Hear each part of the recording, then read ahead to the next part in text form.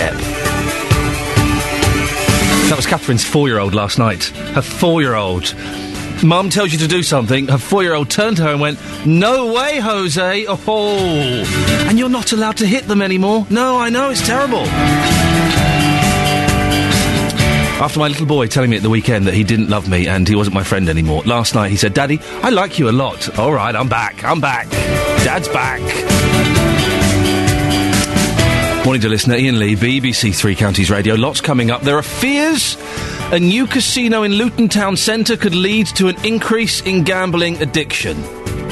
We'll speak to a reformed gambler to see what he thinks. An HIV charity in Hertfordshire faces closure within 2 months. The people who use it say they're devastated. We'll hear from them in the next half an hour. And the Public Health Minister says office workers should take a proper lunch break rather than engaging in the disgusting habit of eating a sandwich at their desk. I do it, but I agree with this. Want to get in touch? Facebook.com/BBC 3CR. You can send me an email, 3cr@bbc.co.uk. But look, all of the phone lines are empty. Why would you not pick up the phone and dial 08459 455 555? BBC Three Counties Radio.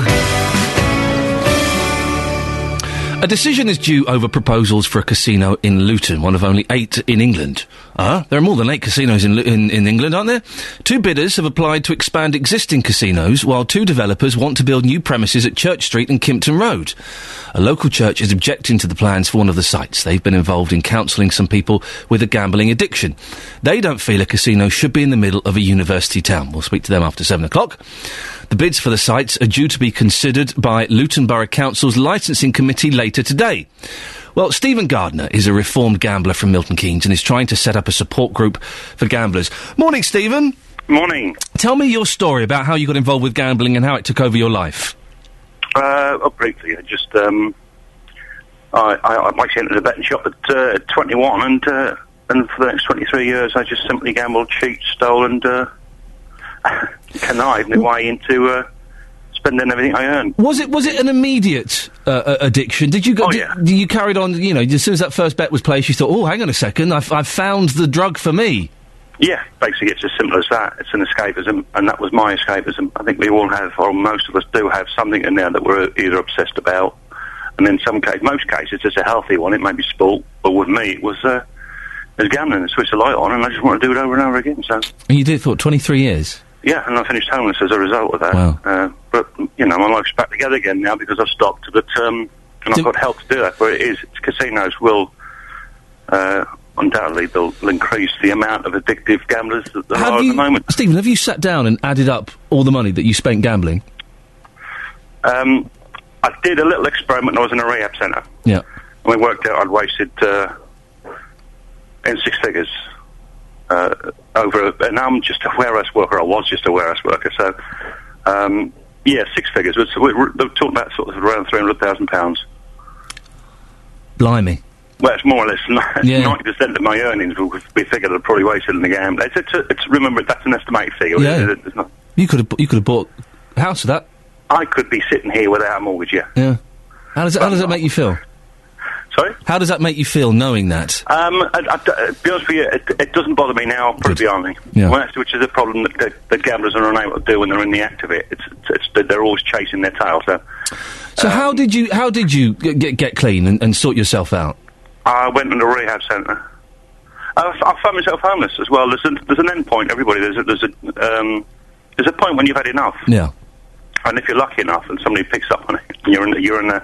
And for me, it was being homeless. You decide that's as far as you can go, and so therefore you decide to turn your life around. Or you make. Do you know what? I don't even know if I made a conscious decision to turn my life around at the point. I think I was lucky enough to have experts around me who were able to manipulate me thinking into waking up, if you want to call it that, and realising my situation. And that, of course, there was an opportunity, rather, because at the point, after 20 years of repeating the same process over and over again, there's a certain insanity there. So you're unable to think sort of rationally about your own situation, and of course a sense of denial that means that you can't face up to it because you've done it so often. You can't look at yourself from the inside out. So what sort of rehab was it? Was it a 12-step centre, or what? How did they kind of realign your thinking? It was based on a 12-step between it was I can only describe as being bashed about mentally for a couple of weeks and then put back together. Yeah. But for me it worked. Now not for everybody, but for me it worked. Yeah.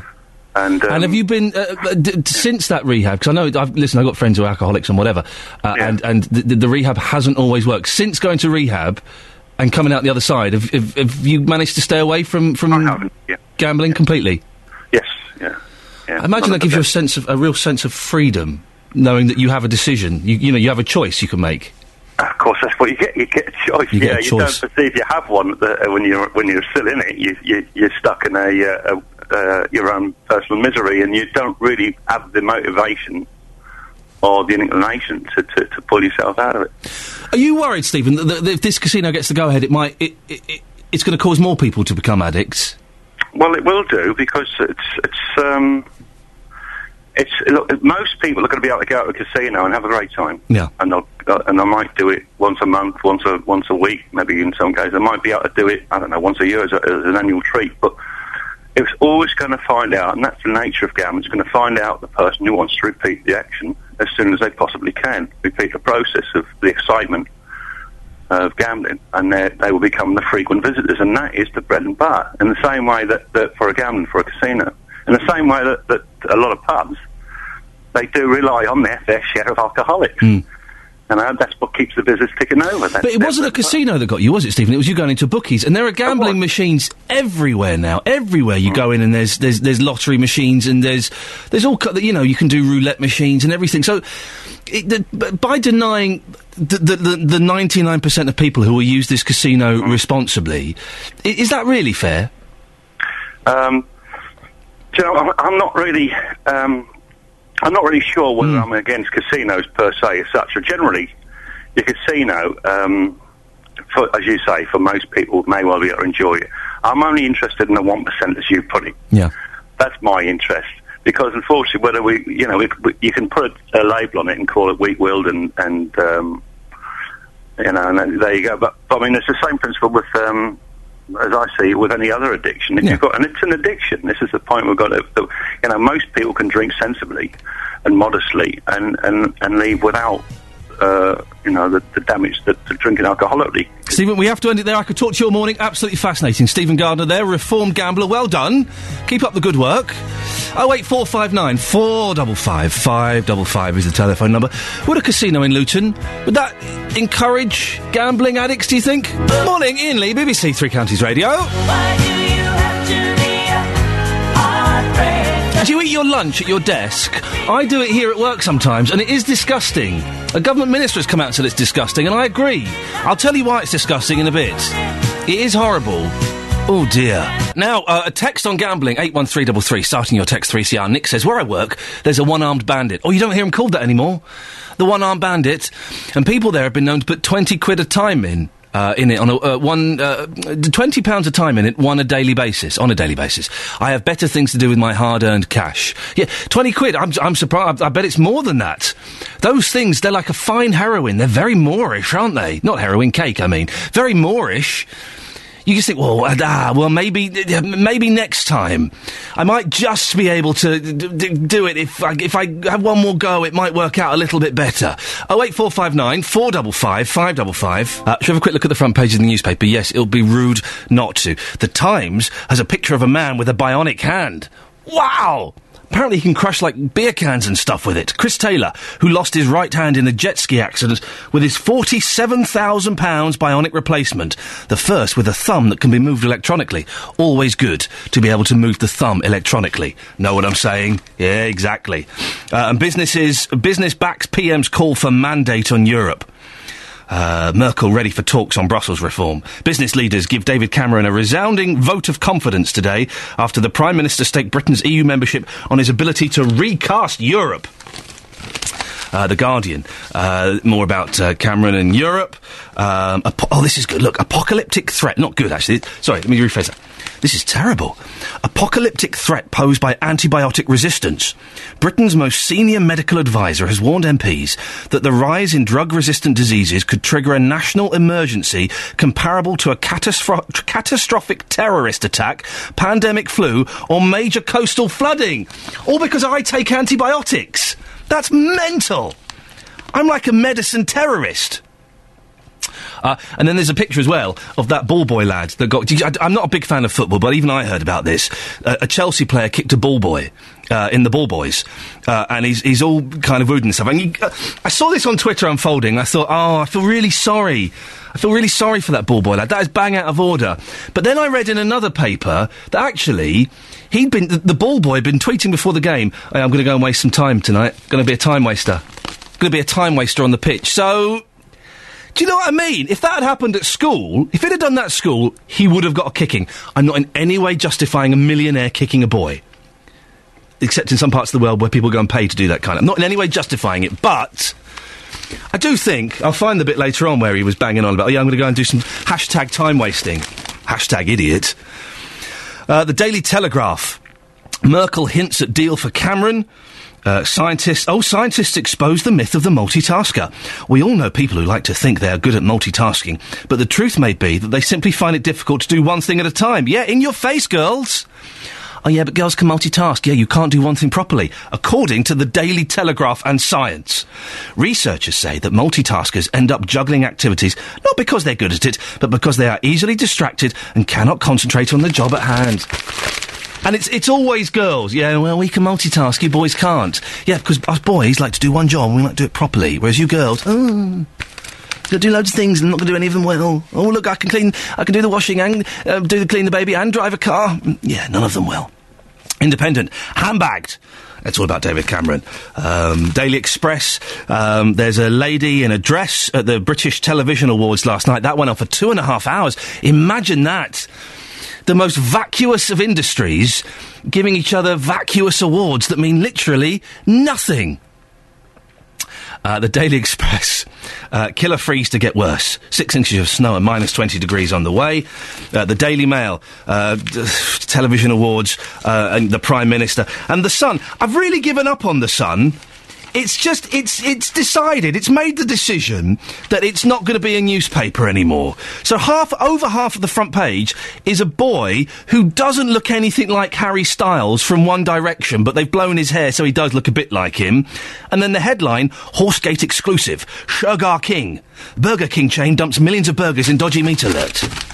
Really? Very quickly, we'll get on to the next story in a minute. This is the paper that has the story about that ball boy. His name is Charlie. It's called Charlie Morgan, 17. Charlie had tweeted his time-wasting intentions before the 77th minute incident, saying, "The king of all ball boys is back, making his final appearance. Hashtag needed, hashtag for, hashtag time-wasting, hashtag idiot, hashtag you probably deserved a little bit of a boot." Now, a charity which supports people living with HIV in Hertfordshire faces closure within 2 months after having its funding cut. The Crescent in St Albans was receiving £200,000 a year from Hertfordshire City Council and Hertfordshire NHS Trust, but people are now being asked to travel to Watford and use the services of another support service, HeartsAid. For the last 2 years, the Crescent has been surviving on volunteers using their own money, with one donating £10,000 life savings. Our reporter, Sophie Solari, has been speaking to people who use their services. I was actually referred to the Crescent from a nearby hospital, the hospital that I go to. They also had alternative therapies where they used to give us some acupuncture and massaging and things like that. I also came to the Crescent for massage. I haven't been able to have those therapies, and my body seems to be tightening up and aching and more susceptible to cramps, etc., which the massage solved. It's week to week. I was fine, but I haven't had a massage for 6 to 8 weeks now, and my body's like seizing up, I feel. Plus the aspect of meeting other people that are in the same position as you. But could you not do that at HeartsAid? I wouldn't even know how to get to Heartsaid, especially where. Apparently they've got a satellite in Watford, but from what I've heard, there's never people there. Have you not given the new service a go? To be honest, no, I haven't, because I haven't been able to get hold of anyone. Why is it not an alternative for you? If people go on the bus, it takes 2 or 3 hours. So by the time you get over there, you're tired because of the travelling, and you have your 5 minutes, and then you've got to wait for a bus to come all the way back. I don't get to see my friends anymore. I don't have any massages anymore. I don't even get acupuncture anymore. The reason is why people are so disgruntled about this business is that the Crescent hasn't been there for 2 years. It has been there for over 25 years, helping people. I can tell you that I was diagnosed with the HIV virus in 98, and I was taken to the Crescent by my sister and sat down and told what to do. 2 years later, they got me a home. They found me benefits. They found me a dentist. Would you believe that there was a great difficulty getting a dentist to take on a patient with AIDS? Well, we contacted Hertfordshire County Council. They declined to take part in the show, but said a decision was taken by the County Council that the best way to provide a more uniform and also a more cost-effective service was to move toward a single county-wide provider for that service. The contract was awarded to Heartsaid in Watford, and they are delivering the service that we have commissioned. We recognise that many people receiving support from the Crescent would prefer to continue to do so, but we cannot afford to fund multiple charities. And later in the programme, we'll be hearing of one woman's story of what it's like to live with HIV. Now, as we've just discovered, it turns out that people who multitask aren't very good at doing one thing on their own. So fingers crossed, Catherine Boyle will be OK giving us the news and sport. Let's see what happens, shall we? That's your latest news and sport. I'm off to think about some fluffy kittens. Call 08459 455 555. 08459 455 555. BBC Three Counties Radio. What this show needs, I've decided, is a pet. We need a pet for the show.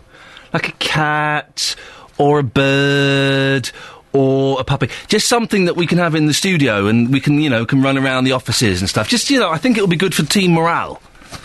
Coming up in the next... or a monkey, yes. A monkey in a bellboy suit. Always good. A monkey dressed as a bellboy? Yes, we could do that with a tray serving drinks. Coming up in the next half an hour. Do you remember yesterday we told you all about the drug cat? It's a herbal stimulant, and yesterday it was legal. Well, government advisers were considering whether to ban it or not. Our reporter, Tony Fisher, went along to the committee meeting. They've made a decision. He'll tell us what that was next. And eating a sandwich at the office desk over a keyboard is disgusting, according to the Public Health Minister. I do it, and I agree. It's blooming horrible. I'll tell you why in a bit. 08459 455 555 is the telephone number. You can facebook.com/BBC3CR. Or you can email us, 3cr@bbc.co.uk. And those suggesting that Ollie, our work experience boy, is in fact the show's monkey in a bellboy uniform, that is very, very unfair. Very unfair. A little bit offensive, actually. A little bit rude. Morning, this is Iain Lee, BBC Three Counties Radio. Now, you may remember yesterday we were talking about the drug cat. Well, government drug advisers have rejected calls to ban the herbal stimulant. The report by the Advisory Council on the Misuse of Drugs says that there is insufficient evidence that it actually causes health problems. The drug is used mainly by the Somali community in London and Milton Keynes in particular, where the local MP has called for it to be made illegal. Our reporter, Tony Fisher, you've been studying this report. It's quite a big report, isn't it? It is quite a chunky report, yes, Ian, yes. Well, they don't do things by halves. No, they've researched it well. This council, Advisory Council on the Misuse of Drugs. What is cat, exactly? Cat is, it comes from Kenya. It's grown in Kenya on trees. It's leaves. And what you do is you can buy it here legally, markets, that sort of thing. Mainly used by the Somali community, Yemenis, Ethiopians. Not really Western society, though, because... It takes a long time to ingest because you've got to chew it. It's obviously got to go into your bloodstream, into your stomach. It takes a long time. It's an hour and a half, 2 hours to actually take effect. It's like a stimulant. Like they liken it to amphetamines, speed, and increases alertness and awareness and self-confidence and that sort of things. So they say students apparently use it. But it's, as I say, it's mainly confined to Somali communities, as in Milton Keynes, those sort of places. And you chew it, very bitter tasting, apparently, not very pleasant. Am I right? The report says that 14 people have died from cat. Yes, that's just a paragraph in the whole report. Somewhere it's tucked away. 14 people have died, but they say there's no actual specific link. 14 deaths occurring, which had a potential link with cat consumption, but there's no direct link to cat. So what they're saying is 14 people have died, and they've all taken cat, but we can't say that because they've died, it's definitely because of the cat. But there are campaigners out there who've been campaigning for a long time, because they last looked at this in 2005 when they came up with the same conclusion. And there's campaigners out there. There's Abukar Awali is one of those campaigners, and he isn't very happy. We are very devastated, very disappointed, heartbroken. We feel that we have been rejected, and our issues and our suffering has been ignored. But they found no evidence that it caused any harm to the person or to society. There were no links to terrorism. So why not carry on, keep it controlled, keep it legal? There was serious cases of cat-related deaths, 14 cases. If that's not enough evidence of medical harm, I don't know how many more of our youngsters have to die for this council to realise enough is enough. Yeah, just on those 14 deaths, Ian, the report says in most of these cases the role of cat was unclear, and they say on balance it's not likely that cat was responsible for death in these cases, although they say as a scoping exercise it may have value. So I think, although he's right in saying there are 14 cat-related deaths, we need to sort of take it in context. Yes. He wants the drug banned, like in lots of other countries in Europe, and Holland have just recently banned it 2 weeks ago. But he says mainly it destroys the Somali community, it just destroys the families, because the men go and use it, they go to cat houses and spend all the family's money there, chewing, up all night, all congregate, going out. And the mothers, he said, suffers in silence. Youngsters grow up, turn to crime, and if you take it long enough, you can end up with serious mental problems. And he made the point that because the people who have died are young black people, and confined to that community and not to the white community, he told me we don't have to be white to be protected. And he says a problem isolated to Somali community, so let's not bother. That's what he's saying the attitude is of the Advisory Council on the Misuse of Drugs. So what does the Advisory Council say? Well, they say, as I said in that question I put to them, they say there's basically no societal problems, no health problems, there's no links to terrorism, there's no the theory that it funds organised crime. They couldn't find any reason for that. But it is banned in a lot of countries, as I say, and just recently in Holland, but not here. And that's something that I put to the co-chair of the Advisory Council on the Misuse of Drugs, Dr. Hugh Mathieson. Cat is illegal in quite a number of countries, but it's fair to make the point that in many of the countries where it's illegal, the law is not enforced. And in other countries, such as Australia, where the law with regard to cat varies from state to state, personal use is allowed. They've just had another look at it very, very recently in the last few months, and they haven't banned cat. Personal use is permitted. So it does vary across the world. In those places where it's been banned, such as Holland most recently, it does seem to be a political decision rather than an evidence-based decision. So, I mean, basically they're justifying not banning it in this country, saying although it's illegal in other countries, they don't actually enforce it. And he did tell me that the amount of being imported is actually going down into this country, and there was a theory that England, UK could become a hub for importation, but he says that's not borne out by the figures, by Home Office figures, VAT figures, and that sort of thing. Why are so many people in Milton Keynes keen to have this drug banned? Well, they say it mainly for antisocial behaviour reasons, and the report did look at that it does cause antisocial behaviour with large groups of young men congregating in one place. And they say people in Milton Keynes say there are cat houses, and as large groups of people go round there, take cat, come out all in one go. Gosh, people coming out of a house. Yeah, oh you God, know, that's terrible. but I think the main reason is that from what Abu Bakr Wali was saying is it causes family breakdown within the Somali community, and I think the white people living on estates like Fishermead see that from the outside, but it is a problem more confined to the Somali community because as Abu Bakr Wali said earlier, it's the women who suffer in silence, it's the men who take these drugs. The long-term users, it can cause mental health problems. You know, they say it's not good, basically, for people on the estate. So the government drug advisors have said, don't ban it. Is the Home Office going to listen to them, or will it ban it? How does it work now?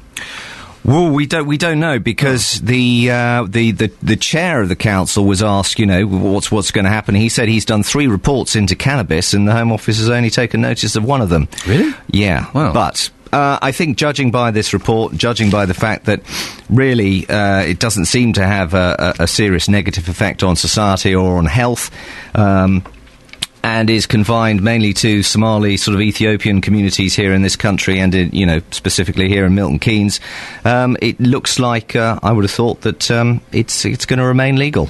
Tony Fisher, thank you very much indeed. Thanks for coming in. Okay, now it's funny this story came up in the papers today.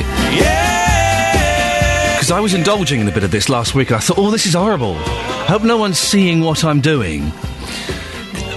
A minister has said, well, it's in the Daily Telegraph and lots of other papers, the Minister for Public Health, Anna Soubry, has said that office workers should take a proper lunch break, and she describes eating at a sandwich at the office desk over a keyboard as disgusting, and says we should all take the time to cook and enjoy meals. Right, well, that's not actually practically possible, is it?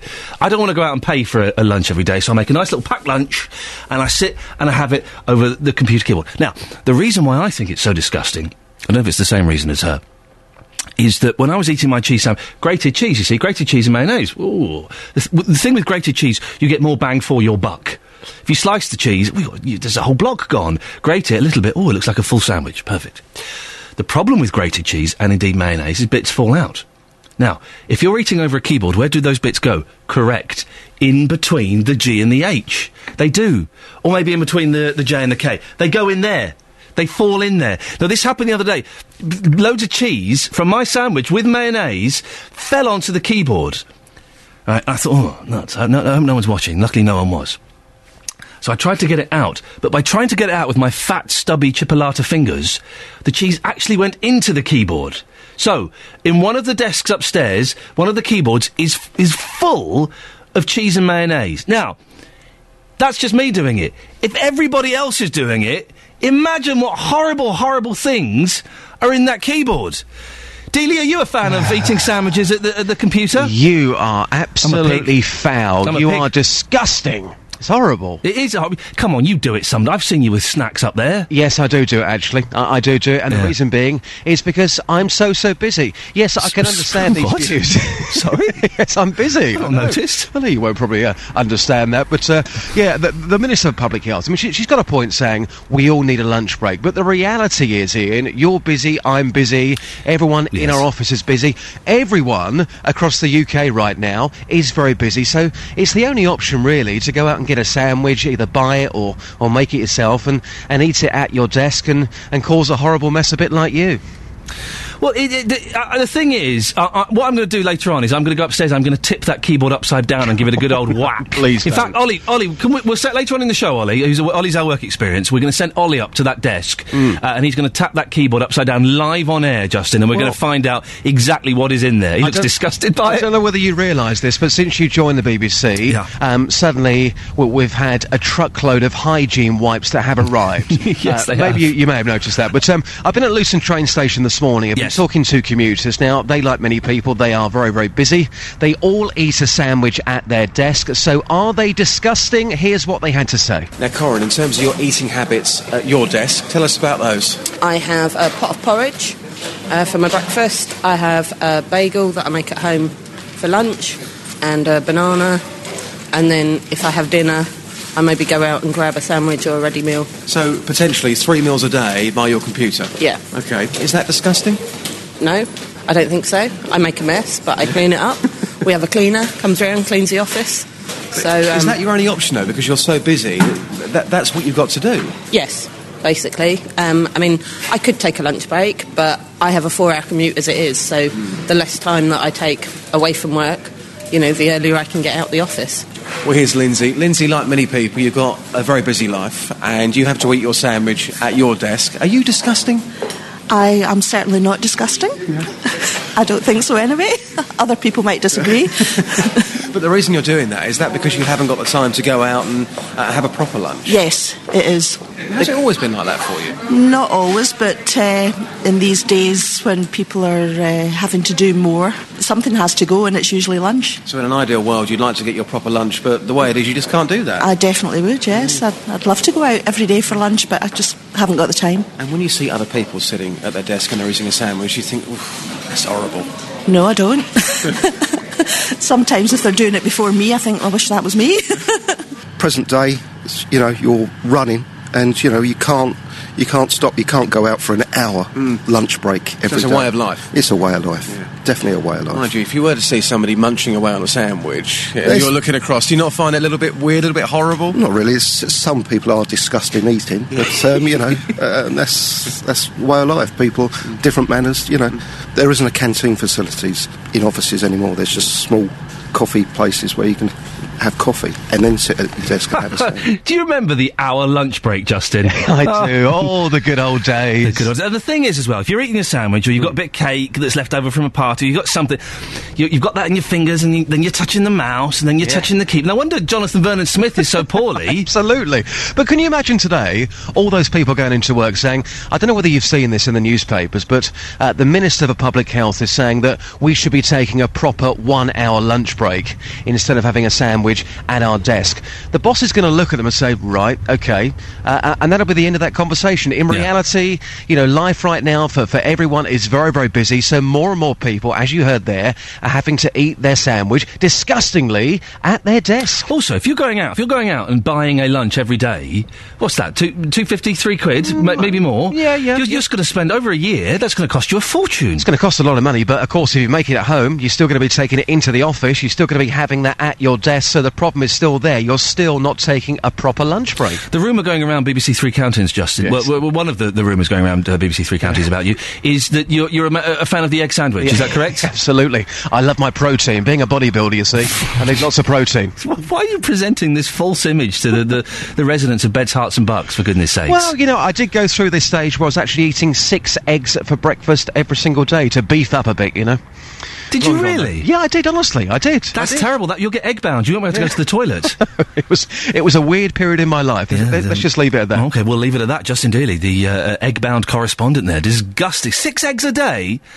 That's just wrong. What do you think? Is it bad? Is it dirty? Is it disgusting to eat your lunch by your computer? Partly because it gets everything dirty, and partly because you should be going out and having a proper meal. Sophie Tyler, BBC Three Counties Radio. Sophie, do you have your lunch over your keyboard or a little snack or something?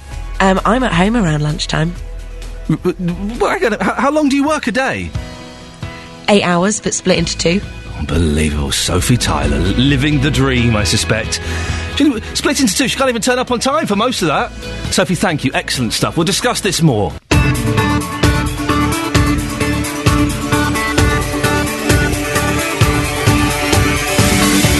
Morning, dear listener. This is Iain Lee, BBC Three Counties Radio. It's Thursday. That means it's nearly the weekend, which is... That's got to be good news, hasn't it, for everybody? Unless you're doing something pretty grim at the weekend, which I guess is a distinct possibility. Lots coming up in the next hour of the show, and as always, I'm sure you'd like to have your say on this. I'll give you the ways to get in touch in a bit. We'll be talking about a decision which is due today on plans for a small casino in Luton. A local church objects. They say casinos should be out of town. Do you think having more casinos will increase problems with gambling? If you've had a problem with gambling, I'd love to hear from you. 08459 455 555. We told you back in September about a Hertfordshire charity which helps people with HIV and AIDS. It was struggling to survive due to a lack of funding. Now they fear it will close in 2 months. One of the volunteers will be joining me in the next half an hour.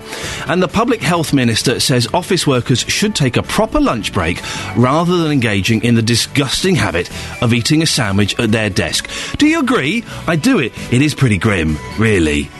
it's not very nice. We're going to have a look later on what's fallen into the keyboard at the desk I sit at. Oh, I bet it's horrible. You can go to facebook.com/BBC3CR.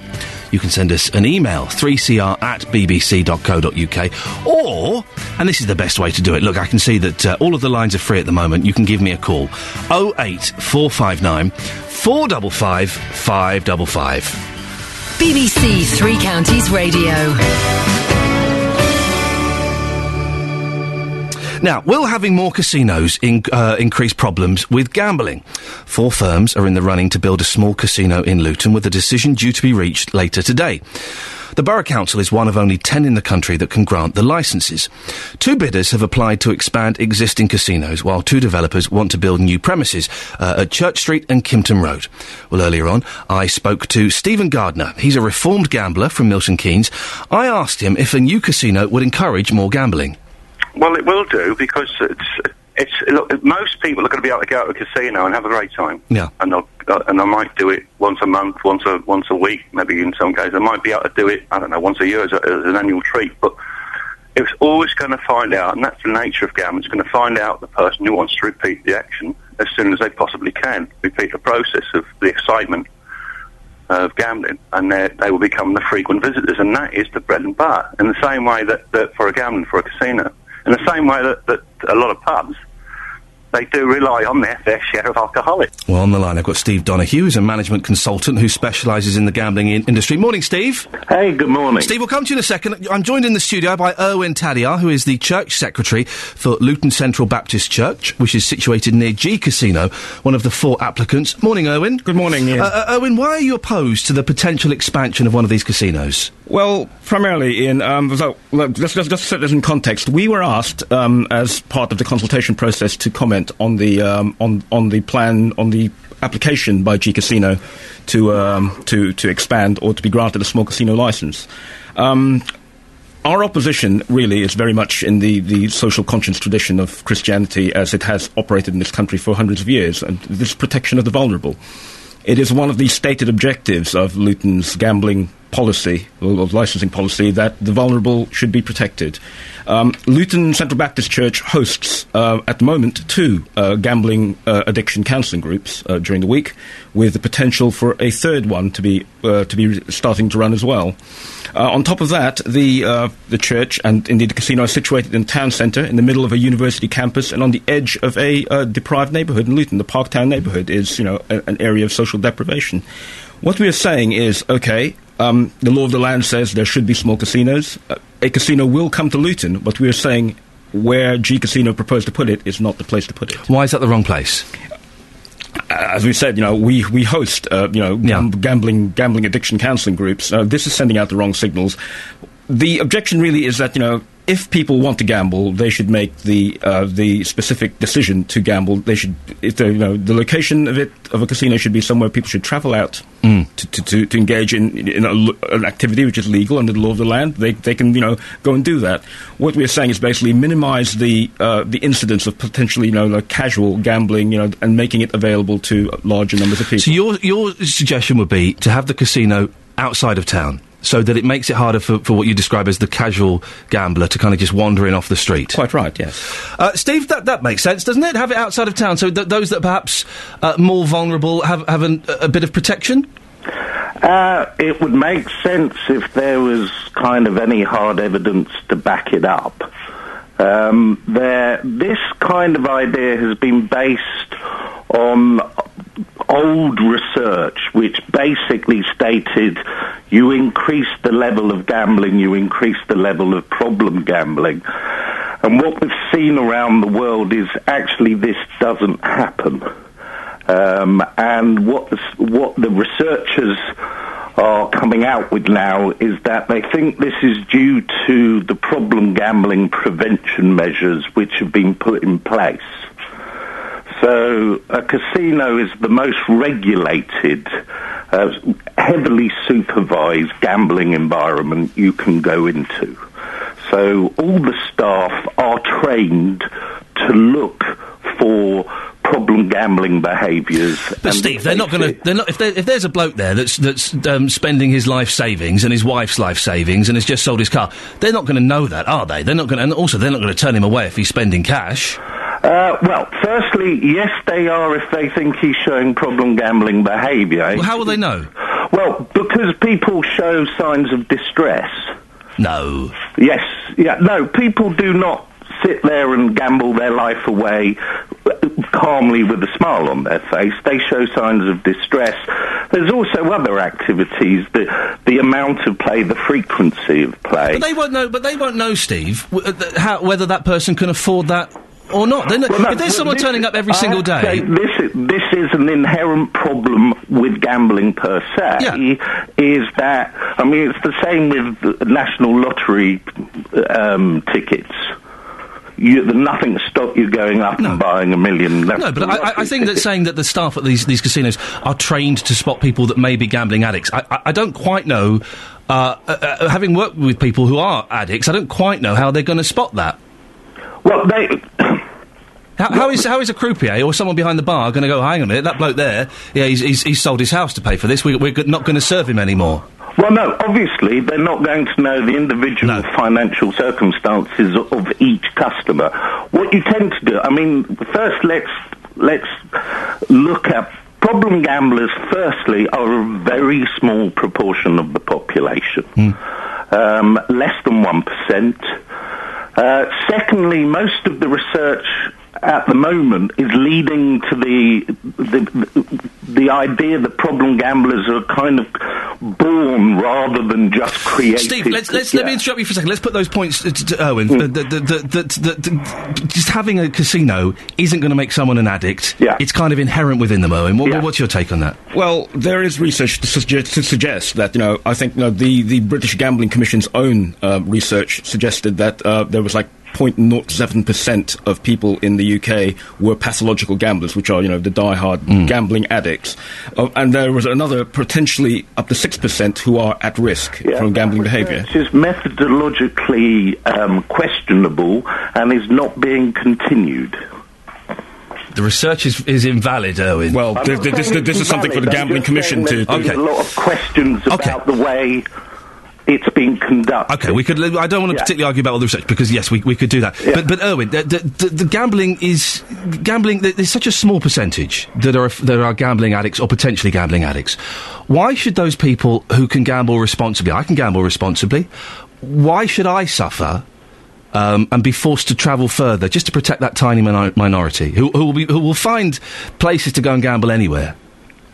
It is, as you say, basically a protection of the minority. I suppose, based on our perspective on things, basically we are looking at really affording people who are most at risk protection from themselves at the end of the day. Making that less likely to... making it more difficult is, one way of going towards that. We are pragmatic about this issue. We are not, basically po-faced Puritans who say, thou shalt not enjoy yourselves at all. No, we're saying, enjoy yourselves, do it responsibly, but make it also, put enough safeguards around it to ensure that those who would be affected by this have that protection. The Church's letter of objection was the only opposition to any of the 4 schemes. It was indeed. Does that surprise you? No, we were only asked to comment on basically the scheme which was closest to us, which was in line with basically the consultation guidelines. And no one else objected? I noticed that there were no other objections to any of the other casino Does that disappoint you? Plans.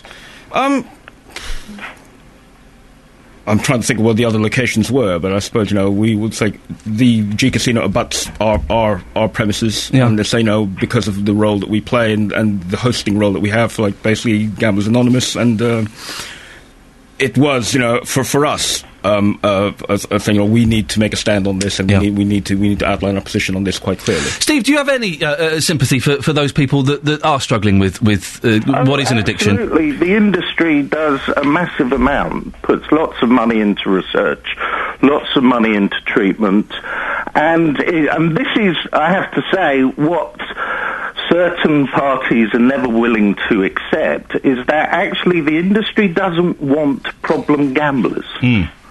The industry wants to run, and does run, a highly regulated leisure activity for adults, which it realises affects a tiny percentage of its customers and wants to do everything it can to help them. What we have to do is take this in context. The reason why there is a licence in Luton is because what was set up in the 2005 Gambling Act was a pilot study. And so we have 16 licences, 8 large, 8 small, and they are in a variety of locations which were chosen by the Casino Advisory Panel, who chose them as a test to see what the impact would be if you had them in different types of areas. So the reason Luton was chosen was because it would be in an urban area. OK, Steve, we have to... Owen, you've got 20 seconds. Anything you want to come back and say?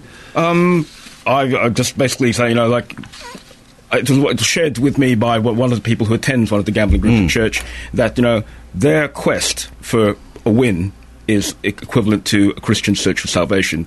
I should hope, if a resistance for that kind of power in your life, is basically, that speaks volumes in terms of...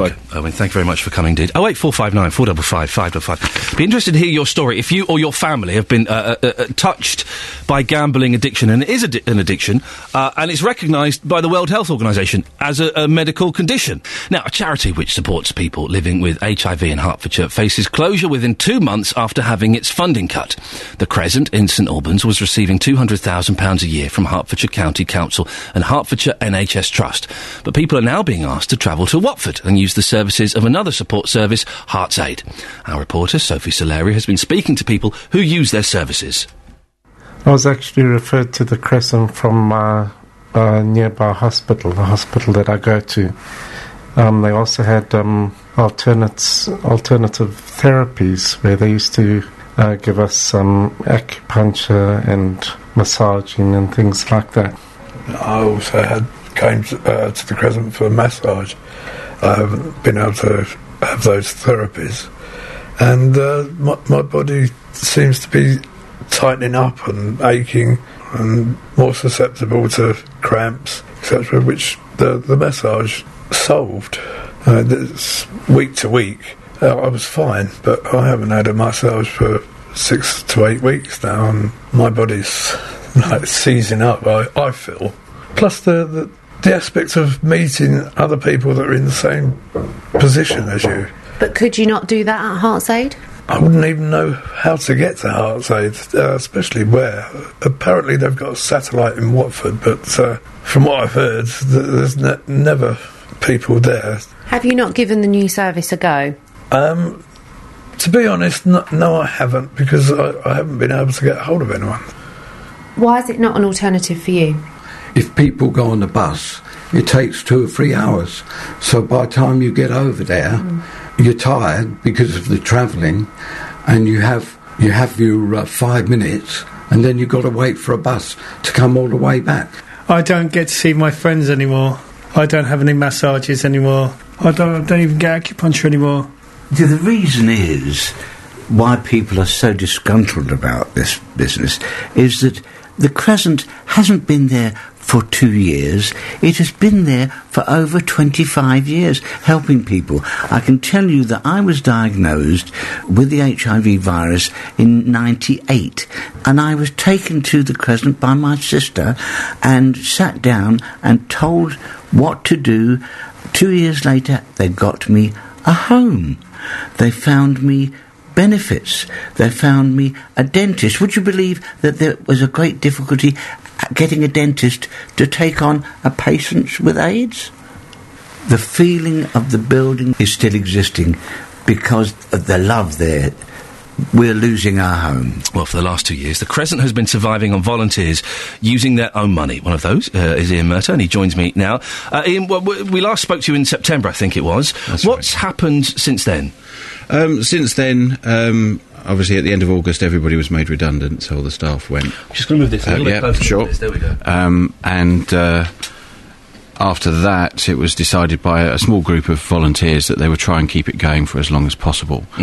We did get some assistance from some very generous Liberal Democrat local councillors who accessed their locality budgets to help us with gas and electricity, just to keep it going as a volunteer service.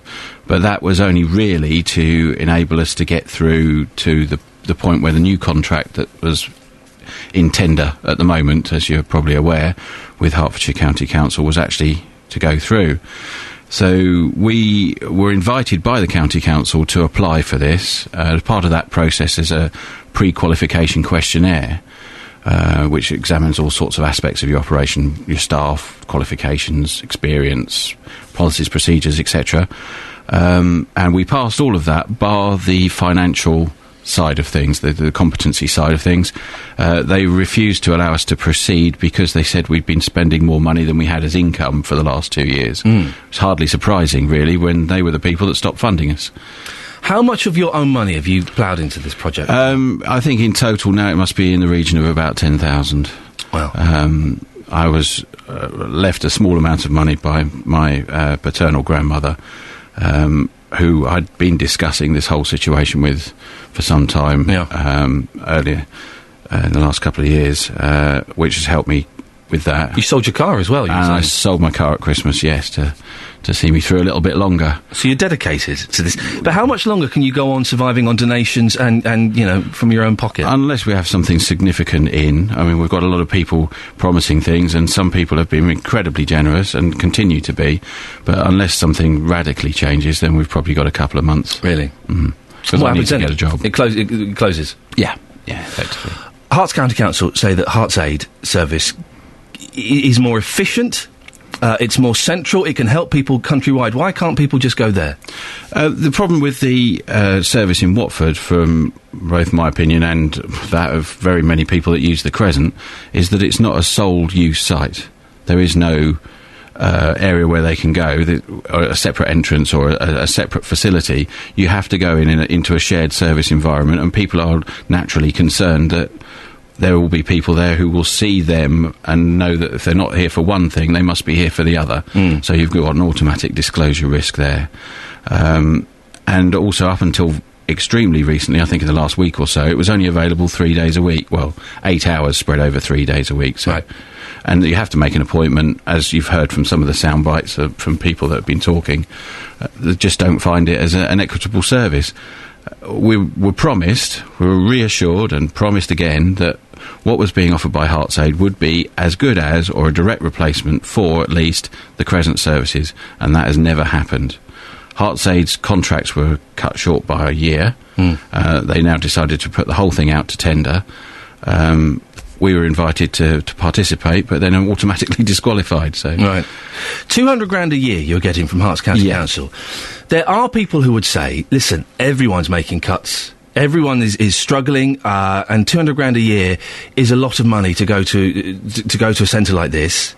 Yeah, what would you say to them? I'd say all you've got to look at is the cost of medication for one person diagnosed today. If somebody contracts HIV at this point, the latest estimates, just for medication alone and medical attention, not social care costs or anything else, is £360,000 a year. So if by the work we do with schools, colleges, the prison network and what have you, manage to stop one person from contracting HIV, we've effectively funded ourselves for a year or more, nearly 2 years, in fact. So your work isn't just about helping people with HIV, it's about prevention as well. Exactly, yeah. I mean, a lot of the work that we were doing when we had a full complement of staff was going to these sort of environments and educating people, and also maintaining medication regimes for those people that are infected, because when somebody's under a proper regime and being looked after, then their chances of passing HIV on are minimal, if non-existent. And also the testing services that we provided, the free testing, once somebody's diagnosed, they're then into the treatment regime, then their viral load goes down, then their transmission risk is minimal. So you've got 2 months left. Yeah. What happens then? What do you do? You're out of the running for this tender. You've been told you can't. You don't qualify for this tender. So that's it, isn't it? Is there anything else you can do? Well, as I think I've mentioned before, I'll have to do something drastic, perhaps. I can't see the county council now ever wanting to fund us again. They seem to be firmly of the opinion that the sooner we're out of the way, the better. And anything they can do to hasten that, they will do. So it'll have to be something more direct that forces action from somewhere else. Well, I know you've been on before, and you've talked about chaining yourself to a wall or something. Is this all puff and blustery? Is this actually going to happen? No. If necessary, there's some nice railings outside the Crescent. I'll lash myself to those. And will that have any effect, though? Will that really have any? I mean, it will show that you're committed, but beyond that, what will that achieve? Well, it's my last card, really. It's the only thing left I can do. Right. The situation is you're left with all of these people who can't really speak for themselves, apart from the very brave souls, I think, who've come forward. Yeah. You've got a lot of people who have nowhere else to go. They don't have an alternative. And I was always taught that if you see someone who is unable to defend themselves and they're being effectively oppressed or controlled or ignored, then you have to stand up and talk for them. If you can do it, then you should, and that's exactly what I'm doing. Well, Herts County Council aren't here, but I'm sure they're listening to this, or they will listen to this at some point. What's your message to them? I think Herts County Council have to live up to both their motto and also the sort of name, and show that they have got a heart. This isn't a funding cut. This isn't about saving money. This is about preserving a local service, HeartsAid, effectively.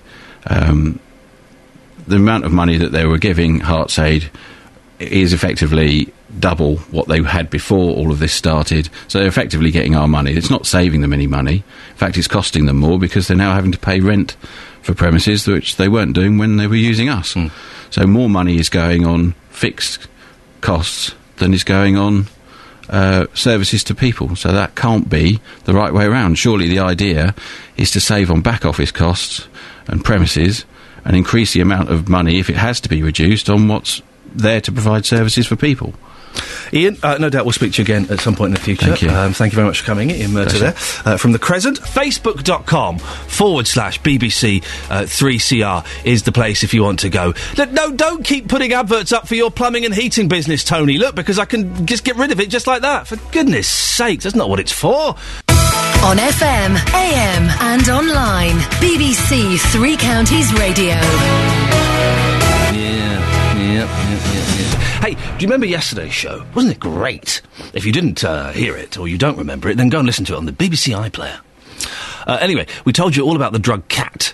It's a herbal stimulant. It's legal. Yeah, I know some of you got quite excited by that prospect. Government advisers were considering whether to ban it. It turns out that they're not going to. MP Mark Lancaster wanted it to be banned. We'll catch up with him in a couple of minutes. And so, are some foods more acceptable to eat at your desk than others? At lunchtime or a little tea break, do you sit at your desk and munch on a sandwich? Or an apple? Or an orange? Oh, stinky orange. No, don't eat oranges in public, they stink. Or maybe you have, like a little pot of pasta that you made the night before.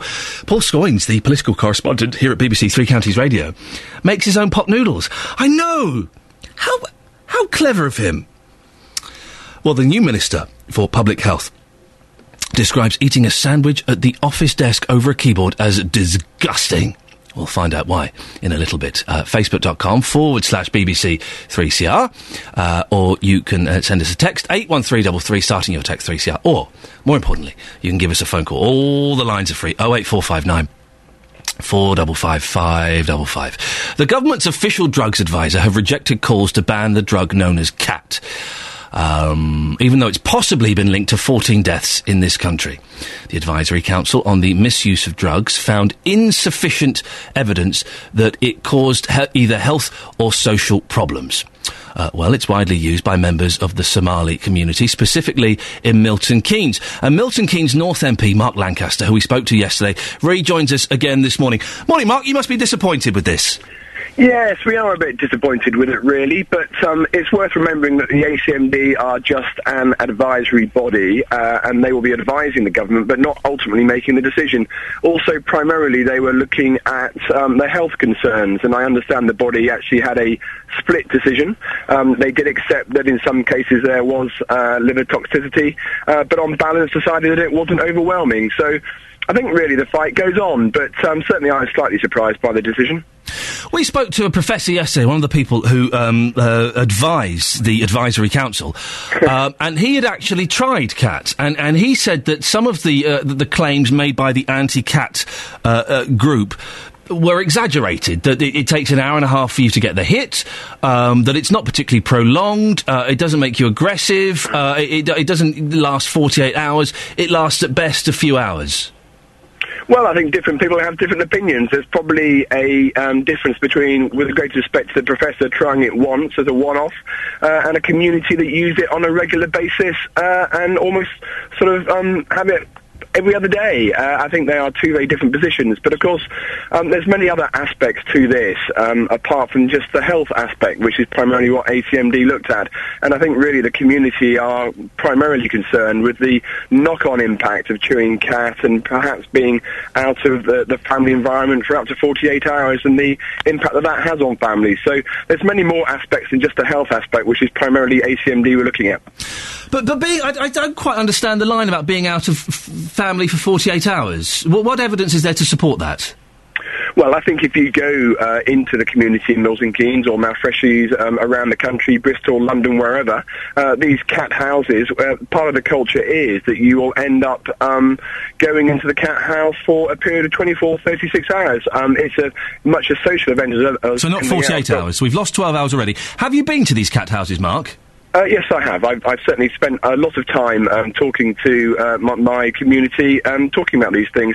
Actually, it can be longer. I mean, there's no set period of time. You don't go in and start the stopwatch and after a set period of time come out. So let's not get too hung up on whether it's 36, 48, 53 or whatever hours. Well, no, it is, but it's a prolonged period of time, which is the key point. But people can do that when they go to the pub. They can go on benders for a couple of days. What's the difference? Oh, well, I think there's a big difference, actually, because what's actually happening here is that whilst people are away in that gathering, they're not contributing to looking after their family, and it's causing family breakdowns. And this is just one aspect. It's not the only aspect. And I think the argument is that when you combine the various effects, on balance, we should follow every other country in the Western world, including America and every other country in Europe, to ban this substance. We are now completely out of step with every other country. Either out of step or leading the way. Mark, what happens next? What do you do next? Well, what happens next, simply, is that the ACMD will make their report. They made their report yesterday, and that's submitted to the Home Secretary. Now, ultimately, it's her who has to make the decision, and the ACMD report will be just one of many factors that she considers. So, and what will you do? How will your campaign progress to get this drug made illegal? Well, I will simply now request to go and see the Home Secretary again to make sure that when she makes her decision, it's a balanced decision based partly on this report and other factors. But, you know, actually things have moved from 7 years ago when the ACMD last reported, because they now accept that there could be some impact from a health point of view. One of the biggest problems we faced is that so little information has been collected. They're also saying that for the first time, cats should be recorded in hospitals so we can begin to gather the evidence. This has never happened before. So actually, in many respects, the report is a step forward for at least understanding in broader terms what impact cat has. Have you tried cat, Mark? No, I haven't. Okay. Do you think maybe you should, to get a better understanding of what it is you're fighting against? No, not necessarily, because I think I trust my community. So when I have an awful lot of people coming to tell me, what it's like, I trust them. There's many things in life I probably could try, but personally don't really want to. Mark, thanks very much for your time. We'll speak to you again at some later point. Milton Keynes North MP Mark Lancaster there. Call 08459 455 555. 08459 455 555. BBC Three Counties Radio. Davey S is off all week, I'm afraid. He's very, very poorly, bless him. I sent him a little text and he said he'll be fine, don't worry. It's nothing like that. But he's very poorly, poor thing. So David Prever, as far as I know, unless things have changed, will be back on today. Talking about eating at your desk at work is disgusting. It's disgusting, says the new health minister, or whatever it is she's supposed to be. I can never quite remember. There's all these different kind of ministers and bits and pieces. Minister for Public Health, that's it, isn't it? Yes, of course. Gary says, it's okay for her to talk. Some people don't have the time or money. Do you remember back in the day, when you did get an hour-long lunch break and 2 tea breaks. Do you remember? I remember working at B-Jams. Had to have an hour-long lunch break and 2 15-minute tea breaks. Otherwise, going to the union. We didn't have a union. I was 15 years old. I was working there illegally anyway. Don't get that anymore. And also, I can't... You know, I'm doing all right. I can't afford to go out and have a lunch every day. I've stopped having coffee. There was a thing in the paper a couple of days ago. And I can't... I'm going to pluck figures from my backside here. Basically saying, if you go to Starbucks or Costa's or Nero and get a coffee every day, you're spending a few £1,000s a year. It's going to cost you a fortune to do that. I can't afford to go and have a coffee and a lunch every day. Packed lunch. Peter says, a doner kebab gets the office stinky. Oh, dear. I tell you what, I was on the tube yesterday, and someone thought it was appropriate to eat some fried chicken. I don't know whether it was the Colonel's, I don't know whether it was Dixie, or any of those other vaguely southern fried chicken places that are opening up. But it flipping... Don't eat stinky foods, right, in public places, okay? Don't eat fried chicken. Oranges are my big thing. No, don't eat oranges. There's someone at work here who eats really stinky yoghurt. They do really strong, smelling yoghurt. Don't eat stinky foods. Lynn says, when you work part-time, you don't get a lunch break. Less than 5.5 hours a day, so you eat at your desk. Anon says, it's rude from the perspective of smell, fish, egg, etc. That's Dealey. Dealey loves an egg sandwich. They're impractical from the perspective of crumbs and mess. Pasty, filled jacket potatoes. They're silly from the standpoint of health and well-being, all eating at desk. Don't do it. It's unsociable. You're kidding yourself. You'll get more work done, and you won't even digest it properly because you're eating under stress. Well, there you go. Front pages, shall we? Yeah, why not? Go on, then. Independent. Handbagged. Cameron's promise of EU referendum by 2017 provokes storms of controversy. Deputy PM warns of years of uncertainty because of a protracted, ill-defined renegotiation. Eurosceptics, business leaders and top Tory donor join chorus of disapproval. French Foreign Minister says, if Britain wants to leave, we'll roll out the red carpet. Yeah, they would say that, wouldn't they? Blooming French. So that's the Independent saying that, actually, what Cameron said yesterday was a little bit of a disaster. The Times goes the other way. Business backs PM's call for mandate on Europe. Business leaders give David Cameron a resounding vote of confidence today after the Prime Minister staked Britain's EU membership on his ability to recast Europe. I met David Cameron once before he was the Prime Minister. It was on the One Show. I was asking him to eat for some reason I was asking him to eat what do you call that thing with a sausage and pastry? A sausage roll. I have no idea why. It was one of those things that the One Show thought was so clever and so crazy. Ask David Cameron to eat a sausage roll. I found him a most unpleasant gentleman. If I'm honest, he was a bit rude to me. As soon as the show had finished, he turned his back on me and spoke to that lady and Adrian Childs, for it was when they were presenting it. And I was kind of sat there for a bit. It's like when you're at a party. Maybe you don't get this, maybe this is just me. And you're talking to a couple of people, and then one of the people turns their back on you to talk and you're kind of out of the conversation. I sat there and was like, I'll be off it. Shall I? Yep. The Guardian. Let's talk, says Merkel. As Cameron gambles on the EU, and Nigel Farage is banging on this is a victory for him.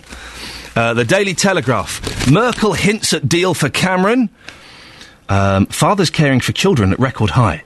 The number of stay-at-home fathers reached a record high last year. Figures show as families saw a rise in female breadwinners.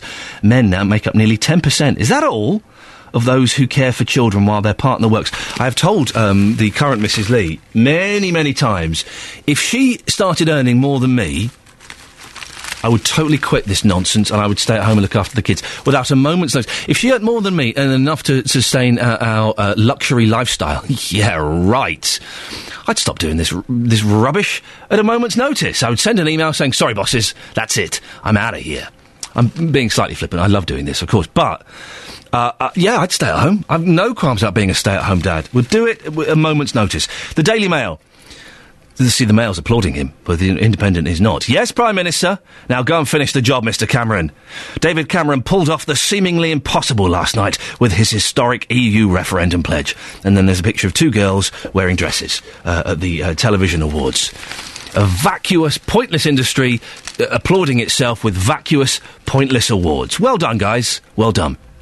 The Daily Express, there's another lady who went to that awards, and killer freeze to get worse. 6 inches of snow and minus 20 degrees on the way. And The Sun, Jacob, 15, is amazing Harry Styles double. identical, with the ID spelt 1D, like in the pop group One Direction. He doesn't look like Harry Styles. What they've done is they've blow-dried his hair into a bird's nest, and they think that's enough as a lookalikey. And then Horsegate exclusive, Burger King, Burger King chain dumps millions of burgers in dodgy meat alert. I mean, the Sun has just given up all pretense. I'm kind of thinking of dropping the Sun from the front when I look at the front pages, because it's just pointless. We might as well just go and get, I don't know, Roy of the Rovers or something. Victor comic to give us a bit more perspective on what's happening in the world.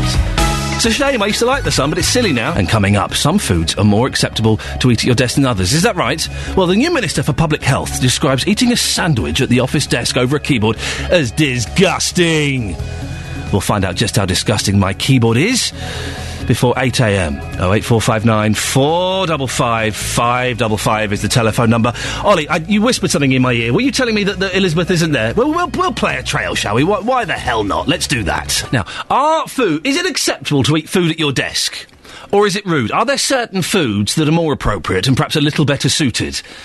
I eat cheese sandwiches, grated cheese, mayonnaise, maybe a bit of pickle in their sandwich as well, at my desk, and it just drops off and falls in between the keys. We're going to send Ollie, our work experience lad, up to my desk in a bit. My desk? Yeah, that's a laugh. And we're going to have a look and see what's in the keyboard. But we'll do that in a second. The reason we're talking about this is because the Daily Telegraph is among several papers to report calls from the Minister for Public Health, Anna Soubry, that office workers should take a proper lunch break. She describes eating a sandwich at the office desk as disgusting and says we should all take the time to cook and enjoy meals. Yeah, like we can do that. Well, Dr. Lisa Ackley is the Managing Director of Hygiene Audit Systems Limited in St Albans. Good morning, Doctor. Good morning. Is it disgusting to eat at your desk? Well, the thing is, it matters more what you do afterwards, I think, whether you clean your desk up. And so we're going to find out what lurks under your keyboard, aren't we, in a minute? I'm a little bit concerned. Because I did have a chunk of cheese fall in there the other day, and I tried to get it out, Doctor, but it fell in between the G and the H. I think the trouble as well is that if lots of people are doing this, then you can, in some offices, get mice infestation. Because there's so much food around, they actually think, the kitchen's nice and clean downstairs, but I'm going to go up and see what's in the drawers. Some people will bat mice. I wouldn't mind. That would make the office a little bit more fun. But some people would bang on about germs and stuff. But germs can't really hurt you, can they? Well, they can actually, and one of the biggest problems with desks is when people are hot desking. So really it's having consideration for the next people who might be using your desk. So not just about eating at your desk, but also if you've got a cold and you're spluttering all over your keyboard, then all the virus particles are going to be on your keyboard ready for the next person, and they can actually survive for quite some time. So, courtesy to the next person, if you are hot desking, is to get an antibacterial wipe or something and just wipe over the keyboard. You can get keyboard wipes or just any old wipe. Oh no, Doctor! Really? You want me to wipe down my keyboard just so that Jonathan Vernon Smith doesn't catch anything from me? I think he'd be very upset if he was going to catch something from you, wouldn't he? Well, I think we're all going to catch something from him. He's off with a terrible stomach upset. In that case, he definitely needs to clean the keyboard after he's been using it. Doesn't he? Just dirty boy. Are there some foods that more... apples, for example, that's got to be more acceptable, because that's not going to make... Apples are clean and pure. That's not going to make a keyboard dirty. Well, if your hands get dirty and they're all juicy and sugary, then it is going to make the keyboard sticky, and then something else will stick to it and so on. So I think it's really, if it's your keyboard, maybe not so much of a worry. But if you're sharing it with other people, it's not very nice to go and you start using a keyboard that someone else has smeared mayonnaise, apple juice, all sorts of other things, cold viruses, norovirus. Not very nice, really. You're making the world... in consideration. You're making... I mean, fair play. The BBC Three Counties office, let's be honest, it's disgusting. It is a horrible, horrible place for many, many reasons. But you're making it sound terrifying now. Are we all seriously at danger, but just by using the mouse? I have to use the same mouse here as Nick Coffer and Roberto. Am I at danger? Well, so long as they're very nice, clean people, then that's absolutely fine. But if they're ill, if they've got an illness and they're starting to go down with something, then maybe just give it a quick wipe before you get onto it, or maybe they could do that for you before they leave. It's just really a matter of being sensible, not being over the top. Okay.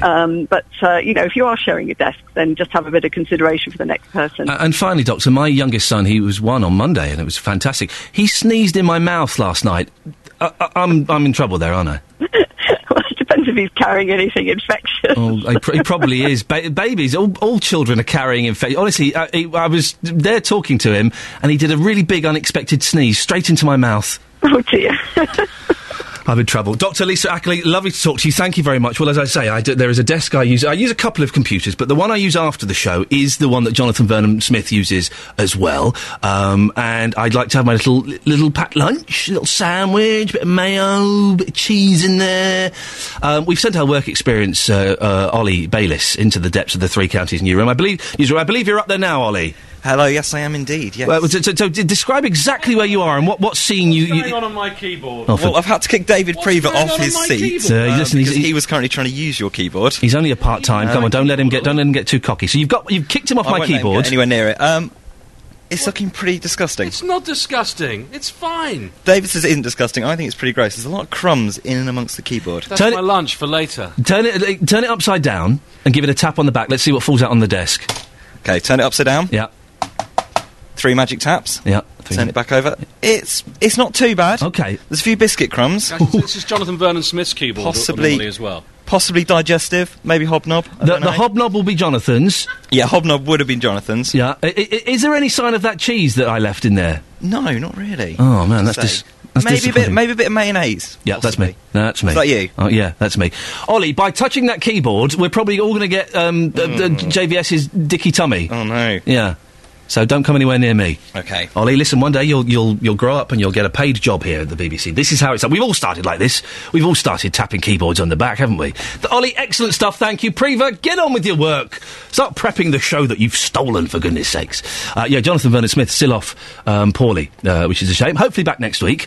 But David Prever has gallantly stepped in and offered to use his dirty computer in more ways than one to get you through. And he'll be on at 9 o'clock. We'll find out in about 25 minutes what he's talking about. 08459 455 555. Eating at your desk. Do you do it? Do you try it? Facebook.com/BBC3CR. Shirley says, I refurbish keyboards and laptops.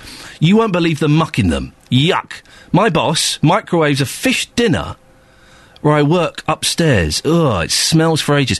If you're at a desk now with a keyboard, do us a favour. Turn it upside down. Give it a tap, the 3 magic taps, and a little bit of a shake. See what comes out for us, please. Take a picture and send it to us. Facebook.com/BBC3CR. I want to see the detritus... BBC Three Counties, first for news. I want to see the detritus that falls out of your keyboard, if you would be so bold. Facebook.com/BBC3CR. Or you can give us a call and describe it. 08459 455 555. Hannah says, I can't believe people have the time to moan about this type of thing.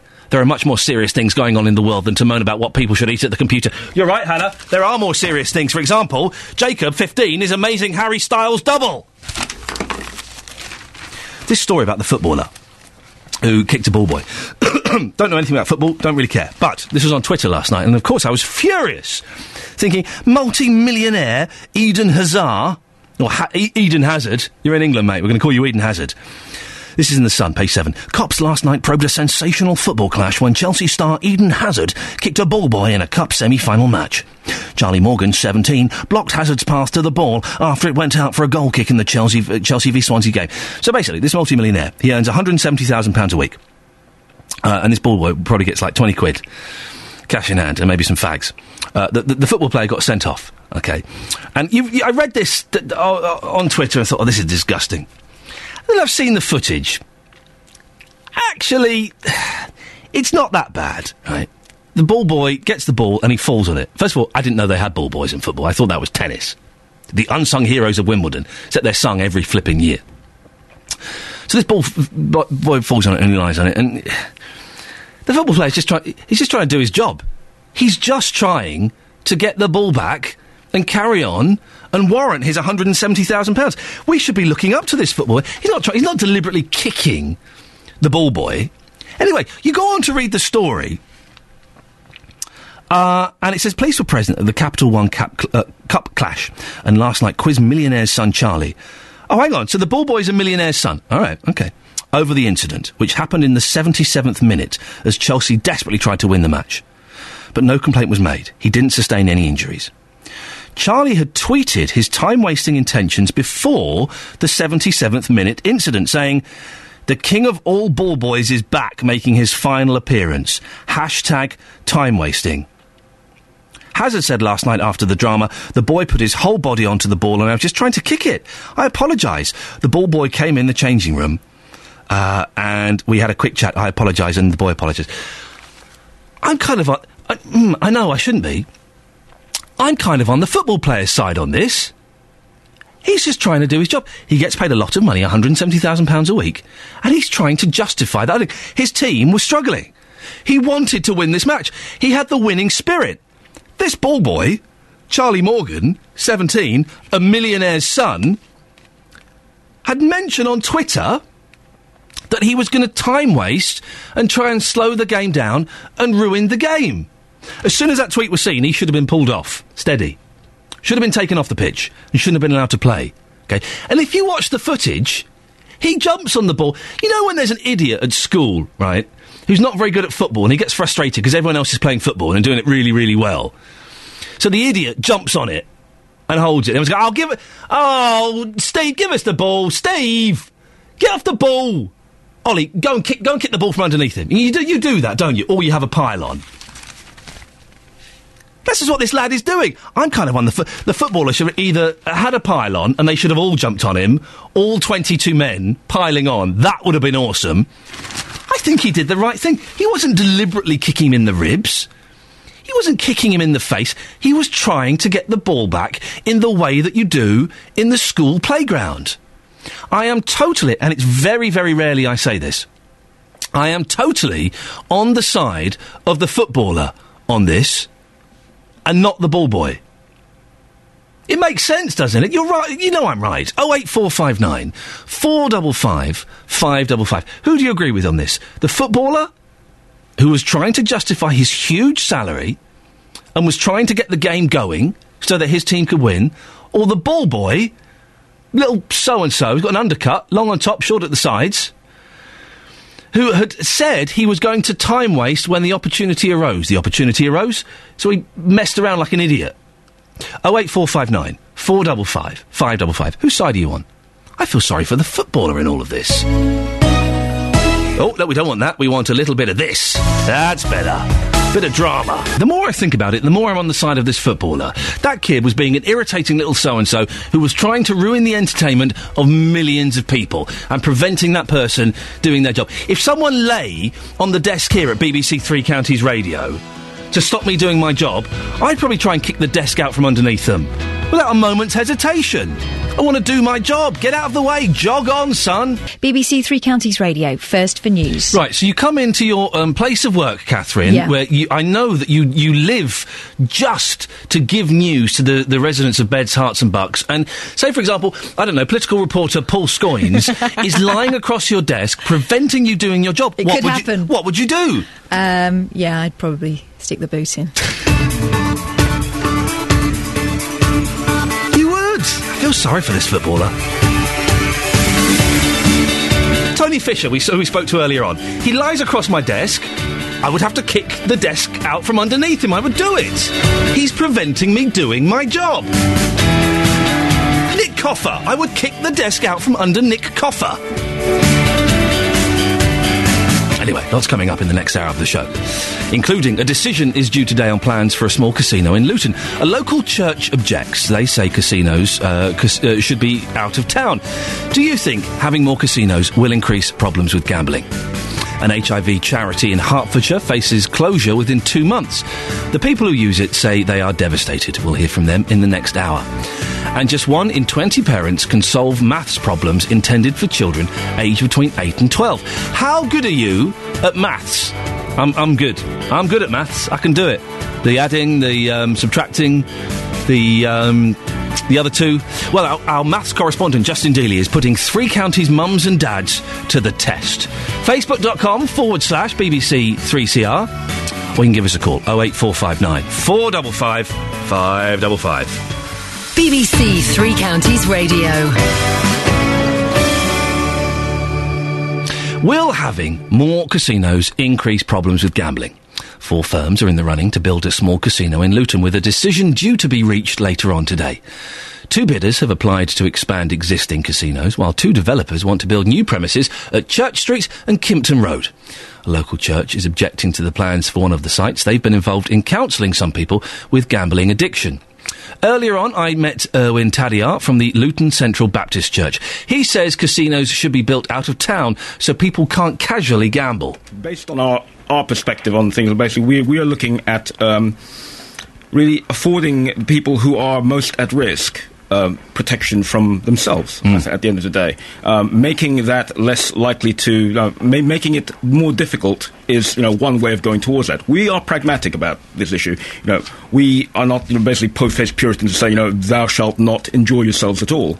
No, we're saying, enjoy yourselves, do it responsibly, but make it also, put enough safeguards around it to ensure that those who would be affected by this have that protection. Well, Dr. Mark Griffiths is a Professor of Gambling Studies at Nottingham Trent University. Good morning, Doctor. Morning, Ian. How much impact will a small casino like this have on Luton? In all honesty, very little impact on problem gambling, and I was very interested just to hear the spokesperson there, because the argument is almost null and void in the fact that if you've got access to the internet, a mobile phone or interactive television, you have got access to thousands of casinos in your home. I mean, he was talking about making it harder for people to gamble. Anybody that has any kind of access to any form of electronic technology that's hooked up to the internet now can gamble, basically 24/7, 365 days of the year. And one small casino in Luton, even though it may well be in a populated area, is not going to significantly impact in terms of problem gambling across the community. And in fact, offline casinos, now in terms of them getting licenses, they have to demonstrate what they're going to do in terms of player protection, harm minimisation, and in fact online there's probably much less in terms of protecting players. So in fact, the whole argument about making it harder, it will actually be very hard for problem gamblers to gamble in casinos because of things like self-exclusion policies, because there's lots of signage and education and prevention messages there. But of course, we've just got a natural shift. I mean, we have become a nation of gamblers, and obviously ever since the introduction of the Gambling Act in September 2007, the one biggest change people will have noticed is the mass advertising on television now. And of course, that is stimulating a demand for gambling, but a lot of that is actually geared towards online gambling rather than, say, offline casino gambling. Earlier on, we spoke to Steve Donoghue, who's a management consultant who specialises in the gambling industry. It's been years since I've been to a casino, but he was saying that the staff there are trained to spot and help problem gamblers. Is that true? How could they spot? How would they know if someone was struggling? Yeah, Steve's right. I mean, I've known Steve for many, many years. And what happens now is that anybody who operates and within the gambling arena usually gets training from organisations like the charity GamCare. I mean, GamCare just happens to be one of the charities that I co-founded back in the 1990s. They do offer training to all staff. The thing is, if you've got a gambler that is there all day, every day, the bottom line is they're probably using a lot of their disposable income, probably going beyond their disposable income. You can't naturally make assumptions that people necessarily have a problem, but, there have been a number of studies done now looking at kind of, if you like, soft signs for potential problem gamblers out there. But you're right, you can't just look at somebody and say they're a problem gambler. Most of it is based on kind of longer-term observational. People who work in casinos, they get to know their regulars. They get to know, whether these people... I mean, one of the kind of soft signs of problem gambling that you can spot are people who constantly go to the cash point machine on the floor. Most normal gamblers, they come in, and I'm one. I mean, people, even though I'm a professor of gambling, says I do gamble myself, but when I gamble, I'm buying entertainment. Okay, if I win, it's a bonus. One thing I never, ever do when I go and play a roulette in my local casino is that once I've lost the money I'm prepared to lose, is walk to the cash point and get more money out. Problem gamblers, it's one of their absolutely typical behaviours that once they've exhausted the funds they came in with, will continually go to the cash point. Now, that would be a behavioural indicator. It doesn't necessarily you are definitely a problem gambler, but it is one of the signs that somebody might have a problem if they're constantly going to the cash point. But again, it's actually easier to spot problem gamblers online than it is offline, because, of course, online operators can see every single click that the person is doing on their website. They know exactly how long they're there, what they've played, how much money they've spent, etc. But it is actually harder offline. But all all of these staff, they are trained about problem gambling. I mean, the good news is that the vast majority of people who gamble don't have problems, but we do know that gambling, just like alcohol and other consumptive activities, it is a problem for a small minority. And I've spent 26 years studying problem gambling, and, it's not that I in any way putting this issue to one side. It is a real big issue in the country. And in the last 4 years, we've seen a 50% increase in problem gambling in this country based between the 2007 and the 2011 surveys that we've done. So we know that it's something we do need to keep a handle on. But the good news is even at now, even though there's been a 50% increase, it's still below 1% of the adult population. But as I say, Steve Donoghue was right when he said that gambling staff are trained about problem gambling to spot problem gamblers, but I would argue it's not the gambling industry's responsibility to, if you like, to treat problem gamblers. No. It's their job to refer on to those agencies that can help. And you're right, and it's the same. The majority of people who drink alcohol are responsible drinkers, and it's a tiny minority that become addicted, and and it's the same kind of thing. What help is there for people who think that they may have, or someone in their family might have, a gambling problem? Well, the first thing I would say is that GamCare, who are the national they run a national helpline here. If you get in touch with their number, you can Google it, and it will come up straight away as the top one there. You can ring the national helpline. They can put you in touch with people in the local area, local specialists, break-even groups. There are over 200 groups of Gamblers Anonymous up and down the country. You can get referrals through your GP to clinical psychologists. There is help out there for people who have a gambling problem, and there's usually something within the local community as well. But there are, if you type in gambling therapy online, there's a national online kind of online advice and counselling service online. I say GamCare is out there. We've got Gamblers Anonymous. There are some NHS trusts. So, for instance, in London, the Soho Trust have a walk-in clinic there for problem gamblers as well. But also, I'd imagine you could go and speak to your GP about it as well, as it is an addiction. Yeah, I mean, I'm somebody, I actually wrote the British Medical Association's policy on this in 2007, and obviously one of the things I've been trying to do is highlight it as an issue amongst GPs. A lot of GPs don't see it as a health issue, right. But obviously when you do get into trouble with your gambling, things like depression, anxiety, lots of kind of psychosomatic symptoms caused by stress from the worry about the fact you're in big financial trouble, these are all things that GPs should take note of, and they can refer people to clinical psychologists as a result. If you go to a GP and say, I've got a gambling problem, they can do something about that. Not the GP themselves, but the GPs are in a position to refer on to experts that can help. OK, that's great. We have to end it there. Dr. Mark Griffiths, thank you very much indeed. Professor of Gambling Studies at Nottingham Trent University. The BBC in beds, hearts and bucks. This is BBC Three Counties Radio. So this footballer, you may have seen it on the news last night, on the match, the footballer, Eden Hazard, come on, he's over here now, we're going to call him that. They got sent off in a game last night because he kicked a ball boy. He was the ball boy was being an idiot. This guy, this footballer wanted to earn his money and wanted to play for his team, wanted to continue the entertainment of millions. This ball boy was a troublemaker. Matt's in Luton. Morning, Matt. Iain, you're the troublemaker. Why is that? You haven't got a clue about football. Go on, tell me what I've got wrong. The idea of a ball boy. Yeah. When the ball goes off the park, the player should not go near the ball boy. For a start, it should not be done. And he didn't kick the ball; he kicked him in the ribs. Did you watch the game? I've seen the clip this morning several times. Well, I've seen it umpteen times. Okay. Right. It's a disgrace. It's exactly the same. Supposing that ball boy was your son and you were in the stand, what would you have done, Iain? I would have taken my son home. No, Matt. I would have kicked. No, I wouldn't have kicked the footballer. I would have taken my son home. You've asked me a question, Matt. I'll answer it. Matt, you've asked me a question. Do you want me to answer it? Yeah. Okay. You asked what I'd do if that boy was my son. I'd have taken him home. I'd have given him a right royal rollicking for tweeting he was going to waste time during that match, for diving on the ball and wasting time in that match, and I would have forbidden him for ever being a ball boy ever again. That's what I would have done. Sorry, he kicked him in the ribs. Matt, thank you very much indeed. 08459 455 555. The guy tweeted that he was going to waste time during the match. Did you see this, David Prever? I don't. What game was this? Was this tennis? Football. It was a football game. Somebody kicked a tennis player when they were on the ground? No, listen, what you've done is you've confused issues even more than they need to be confused. 08459 455 555. Come on, Matt in Luton there was talking a load of old guff. This boy was a troublemaker and deserved it. Look at us, geeky old men. Talking about trains here. We are actually getting excited about trains. No, I love a train, me. I'm not a massive fan, but my boy is 3. He loves Thomas. Of course they do. So you're kind of, and he's got a train track, and you kind of get into a little bit. No, don't put the train track there. Do it like this. Exactly. This is more imaginative, and so you get sucked in as a dad. You got it wrong on this footballer, by the way. Sorry? You got it wrong on the footballer. Well, I don't think so. 6, you can't just kick boys when they're on the ground, whatever they're doing. It's for the umpires to sort out, is it? What are they, umpires, referees? For goodness whatever sakes. they are. He didn't kick the boy. He kicked the boy. He was trying to get the ball back. The boy was a troublemaker. By kicking a boy in the stomach. Young lad, a young poor boy who's trying to earn money. His dad's a millionaire.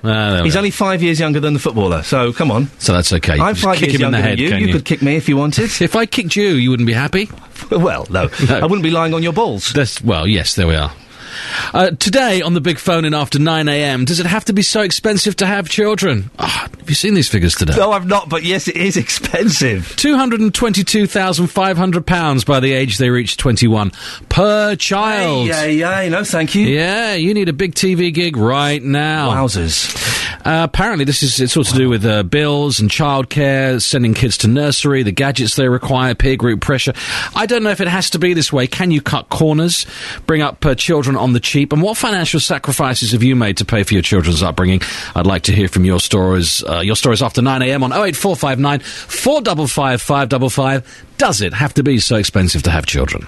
You've really depressed me. It's so depressing, don't. What future have we got? We don't have any future. That's why I'm doing 19 shows a day on anywhere that will have me, frankly. Anywhere that will have me FM, yes, we've all been there. David Lovely, thank you very much. David Prever filling in for Jonathan Vernon-Smith. If you want to get in touch, 08459 455 555. You can send an email as well, jvsshow@bbc.co.uk.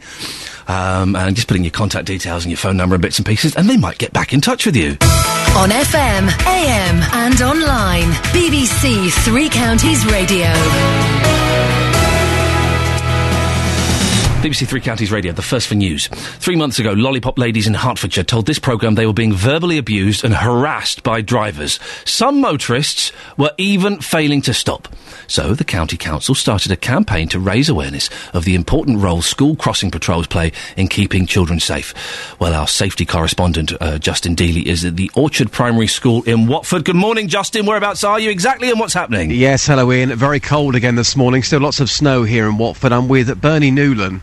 Bernie has been a lollipop lady here at this school for 21 years. Now, 3 months ago, we were here talking to Bernie about this campaign that hopefully would improve things for her. Bernie, welcome back to the programme. For those that missed our interview 3 months ago, just describe the sort of abuse that you receive here. Well, it ranges from revving cars, as you've said before, to people just going straight through when I'm either in the middle of the road or trying to cross the children, to sometimes verbal and not physical, not me, but they do finger gestures, etc., coming out of the car if they think we're holding them up too long. It's just hard to believe. I mean, for those that haven't seen our radio car before, it's quite a presence. It's a normal car with a 30-foot aerial that comes out of the roof. Everyone was looking the day that we were here. The day we were here 3 months ago, you had no problems because of this BBC radio car. Exactly, yeah. They were all really good out there. They slowed right down. They looked, they stopped, they smiled, they waved.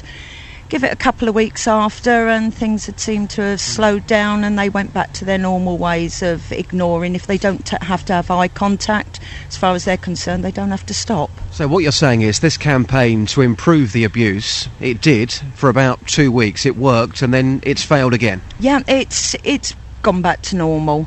The majority of drivers that come down here know me, have done for years. They were probably children going to school. Now they're taking their own.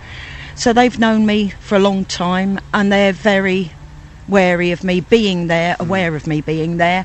And, they're good, but it's the odd one or two that don't come down here, don't realise there's a crossing patrol. And they're the ones that are a little bit silly out there. What would you say to anybody who's listening to this, who thinks it is acceptable to verbally abuse you and not stop for you, and not just yourself, but other crossing patrols across Beds, Herts and Bucks who clearly have no respect for you? What's your message to them? Well, think if it was you.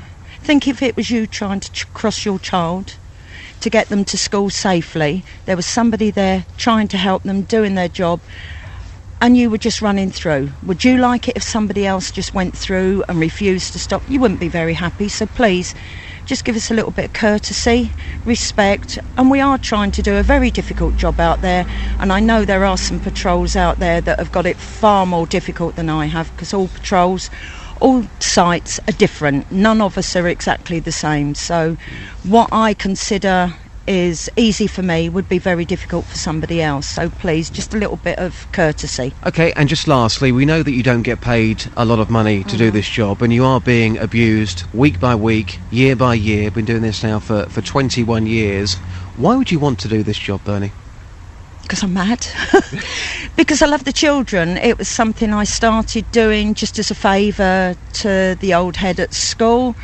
And as far as I know, he's still actively looking for somebody to take over, which obviously hasn't come forward. But I enjoy doing it. I love doing it. I love seeing the children across the road. And, you know, the odd finger or shout out of the car, you know, it's par for the course. You, like a duck in water, you just let it ride off, unless, of course, it becomes too bad, and then you have to do something. Okay. And just a message that they will be prosecuted if it continues and if it carries on in that vein. Can I just interrupt, Justin? Of course you can. I think it's disgusting, like someone like Bernie, who's doing a great job for the kids. We all love the lollipop lady, but Bernie shouldn't have to get shouted at. Bernie shouldn't have to take the odd finger. It seems horrible that she's putting up with that. Well, do you know what, Ian? You know, I mentioned this before. In the 1990s, my mother was a lollipop lady, and this is nothing new to me, so I can talk from experience here. People never stopped for my mum. They used to swear at my mum again. They used to stick up gestures, fingers. It was absolutely horrible, and when that's your own mother as well, it really makes you upset. So this problem has always been around, and as Bernie says there, she doesn't get paid a lot of money for this. She's doing this because she loves the kids here. She wants to help them. She wants to feel part of that community. She doesn't deserve that abuse, and these campaigns, as Bernie says, they do work, but for about 2 weeks, and then things go back to normal. Do me a favour, Justin. Give her a hug. I'm going to give her a big hug right now. Give her a hug. Come here, Bernie. I'll tell you what, Ian, she looks very, very sexy in that outfit. You looking good, Bernie? Thank you very much. Keep up the good work, Bernie, and you too, Justin. Thank you very much for that. Well, joining me now is Councillor Phil Bibby, Deputy Cabinet Member for Highways and Transport at the County Council. Phil, how do you think this campaign went?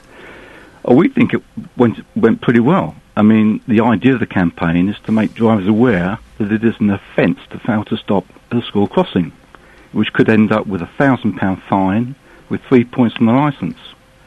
I mean, in the last year before last year's campaign in Hertfordshire, 5 drivers were successfully prosecuted. There's also the problem, of course, of harassing and abuse, both verbal and physical, as Bernie reported. I mean, the results of this campaign were pretty positive, and more positive in previous years, actually.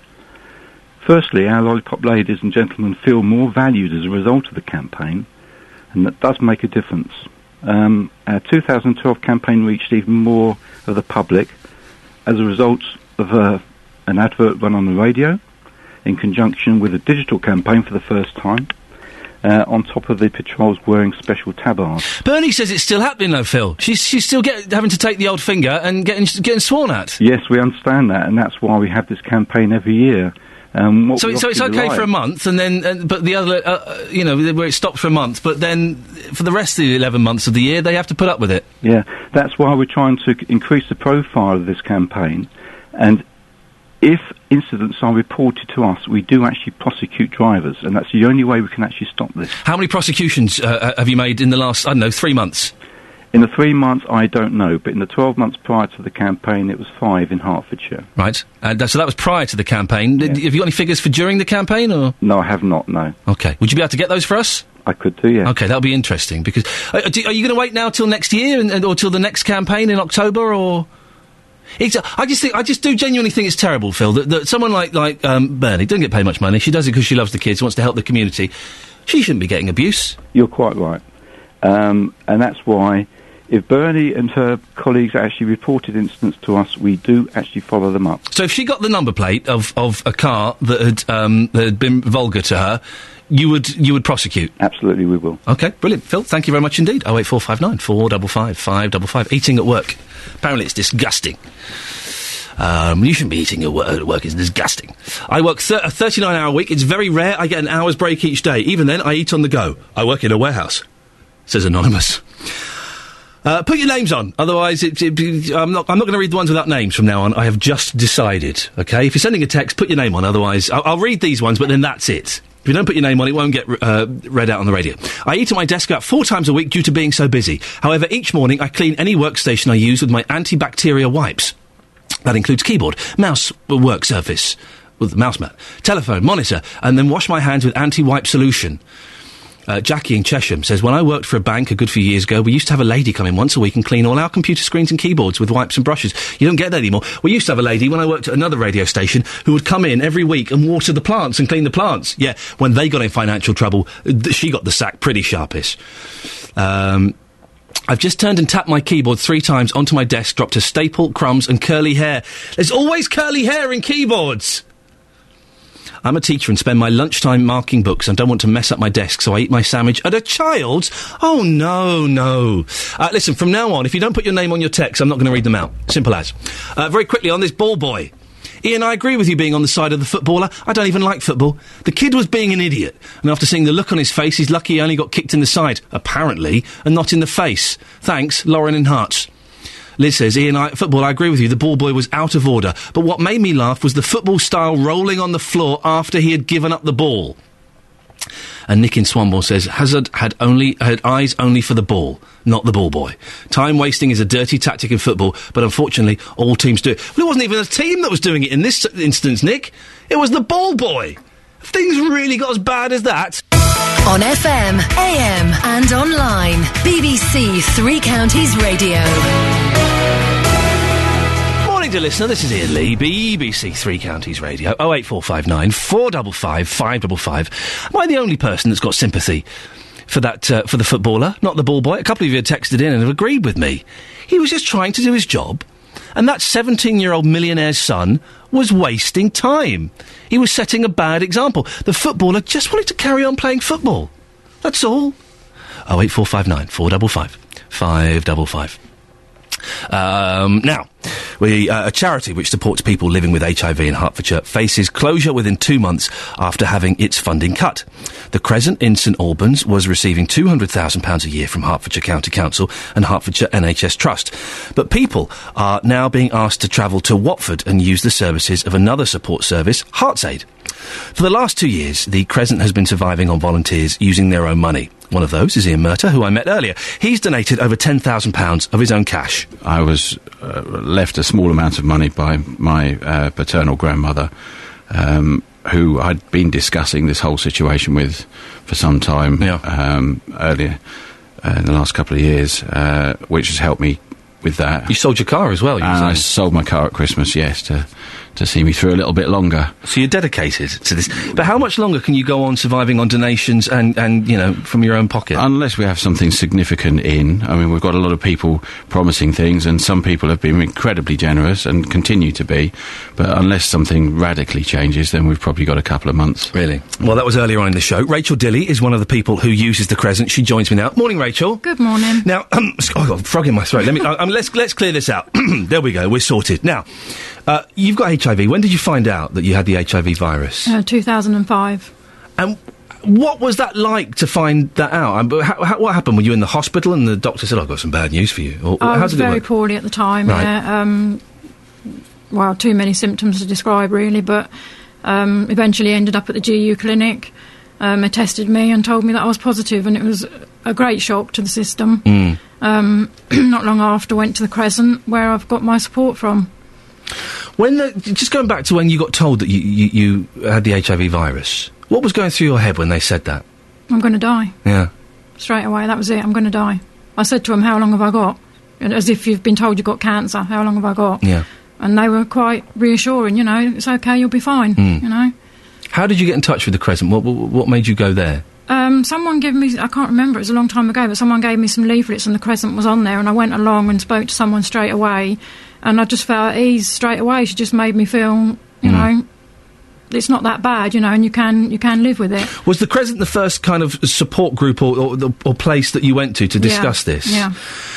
So that must have been weird, going there for the first time. Can you describe what that was like? It wasn't really weird, because I just felt, I spoke to someone on the phone, so it just felt as if I was going to visit someone that I knew. And I went and had a long chat with the woman there, and just felt at ease straight away, and started going for massage, acupuncture. Oh, hello, hang on. And then I had to get on medication, which terrified me. Yeah. And it was really through talking to people there that gave me the strength and the courage to actually start my medication. Otherwise, I may not be here now. So they've supported you in loads of ways. They've given you the encouragement to take your medicine. Bit of massage and acupuncture. Doesn't sound bad, does it? Well, you know, you get a lot of problems with...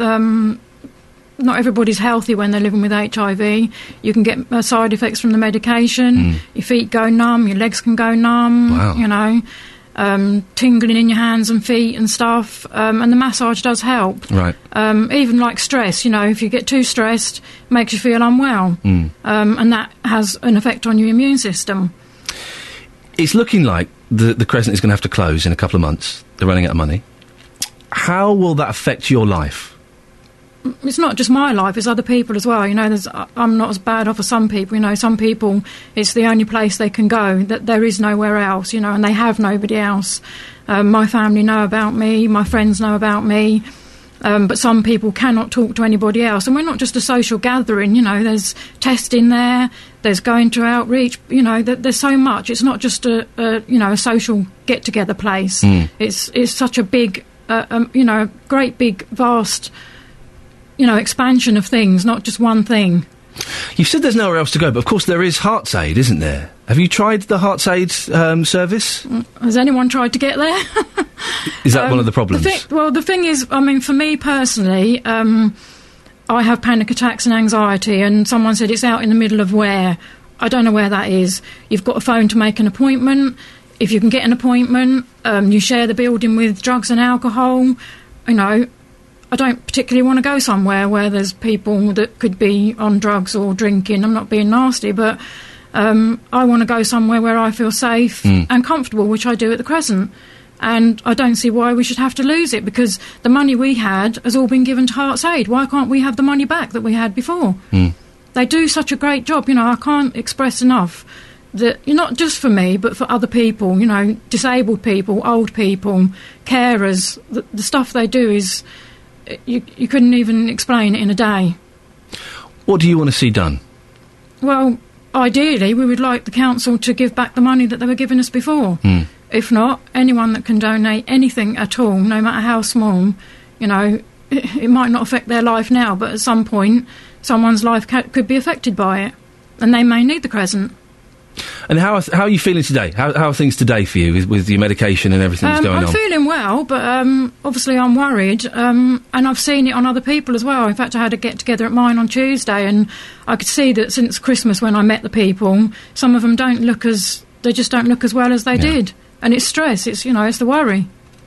Well, listen, you were telling me you got up very, very early to come in this morning, and you've not had your toast yet. That's right. You've earned your slice of toast, Rachel. Thank you very much for coming in. See, that was a piece of cake, wasn't it? It was easy peasy. Rachel Dilly, thank you very much indeed. We contacted Herts County Council. They declined to take part, but said a decision was taken by the County Council that the best way to provide a more uniform and more cost-effective service was to move toward a single county-wide provider for that service. On FM, AM and online. BBC Three Counties Radio. 08459 455 555. Look, Eden Hazard kicks a ball boy during a match. I say there was outrage on Twitter and everywhere. Outrage. I say, shame on the lad. The lad's a 17-year-old troublemaker. He tweeted he was going to cause trouble during this match. If you watch the clip, right, and watch it properly, he's not kicking the boy deliberately. He's trying to get to the ball. If you wanted to kick the boy deliberately, the legs are exposed, the header is exposed. He's not kicking him deliberately. He's trying to get the ball. Roger, am I speaking sense or what? Yeah, absolutely. Totally agree with you. Goodness for that. I've watched the clip a few times, and I've seen that what I think Hazard's done is he can actually see the ball, and he's just trying to poke it through to get the game back on again. Yes. And totally agree. I mean, there's a lot of this goes on, and people not even... I mean, the players can time waste at times, which is frustrating, but when ball boys or mascots and all this things start to time waste is frustrating. People have paid good money to go and watch a game of football when they don't want to see that. He's doing that thing that I remember at school when the idiot, sometimes it was me, would lie on the ball, and in fact I remember actually being a spin-off game that you would play where someone would lie on the ball and you would try and kick it out from underneath them. That's all he's doing, isn't it? Yeah, he's not going to, he doesn't want to injure a ball boy, does he? He just wants to get the ball back, absolutely. What do the mascots, I don't know a lot about football, Roger, you may have picked up, what do the mascots do to cause trouble? The mascots do the same sort of thing at times. It depends on what grounds you go to, but some of them will get the ball and waste time, or they'll try and wind the fans up or whatever. And I just think, you go to football, you pay a lot of money to watch a match, and it's not, you appreciate other teams and other good players, but not those ones that frustrate you and wind you up and time waste. Roger, thank you very much indeed. You see? If you think about it, if you've seen the clip and if you've seen it properly, I know you hear it, footballer kicks ball boy. Multi-millionaire footballer kicks poor ball boy. Okay, when you put it into context, actually, this lad's his dad's a millionaire as well. Okay, and there's only 5 years difference in the age. Suddenly, it's not it's not like a grown 30-year-old man hitting a 12-year-old. And if you watch the clip, he's not kicking the ball boy deliberately. He's trying to get the ball, and this Charlie Morgan is being a plum. He's lying on the ball and deliberately preventing the game from continuing. Now, I don't really have very much interest in football at all, but I do feel sorry for this footballer. All he was trying to do, he earns £170,000 a week, okay? He's just trying to justify that money. He's just trying to win the game. He's trying to succeed. We should be looking up to this footballer. We should be pointing him out to our kids and going, that's what you should be aiming for. You want to carry on, even if the things are against you. You want to justify your place. You want to play as hard as you can. He shouldn't have been sent off. I hope this Charlie Morgan lad is banned from ever going to a football stadium ever again. He doesn't deserve it. 08459 455 555 is the telephone number. You know it makes sense. Babs in Stevenage says, the ball boy has achieved his aim. 15 minutes of fame, job done. Elizabeth says, have you watched the slow motion replay of the ball boy being kicked? It is so obviously a deliberate kick in his side. I hope the boy sues him. It is clearly straightforward assault. Yes, Elizabeth, I have seen it. And you're wrong. Watch it again. Watch it again from as many different angles as you can, because no, it's not assault. He's trying to get the ball so he continue the football match. That's it. That's all he's doing. Nothing wrong at all. Everyone jumps to conclusions about this. 08459 455 555. Let's have a quick look at the front pages, shall we? If I can get my newspapers off of the record player, which has just started to spin around. Thanks very much, old technology. Jeez, where were you when I needed you? The Daily Telegraph. Merkel hints at deal for Cameron. Angela Merkel. It's Angela, come on. Has said she is prepared to consider renegotiating Britain's membership of the EU. Yeah. A little bit bored already of this. I know it's important. We've got another 4 years of this to talk about. So we've got, hang on. So let me get this right. We've got the Scottish referendum and we've got this. Man, the next few years are going to be D-U-double-L dull. Aren't they? Wow. Boring campaigns. Harry flies in trying to calm controversy. Prince Harry did his best to dampen down the controversy over his remarks about killing Taliban as he returned to Britain yesterday, saying only that he had done things you would expect a soldier to do. He shouldn't have said he killed people. Of course he shouldn't have said that. Listen, we all know that's what soldiers do. Of course, all right? But if you ask a soldier, have you killed people? A good one will go, I don't want to talk about that. I don't think it's appropriate to discuss that. A good one. The kind of laddish ones go, yeah, I shot a few of them. Yes, taking a few down. A good soldier, no, I don't think it's appropriate to discuss that. I've just done what's necessary. That's the correct answer to that question, isn't it? The Guardian. Let's talk, says Merkel, as Cameron gambles on EU. And there's a picture of that lad who got kicked by the football player. Really? Grow up.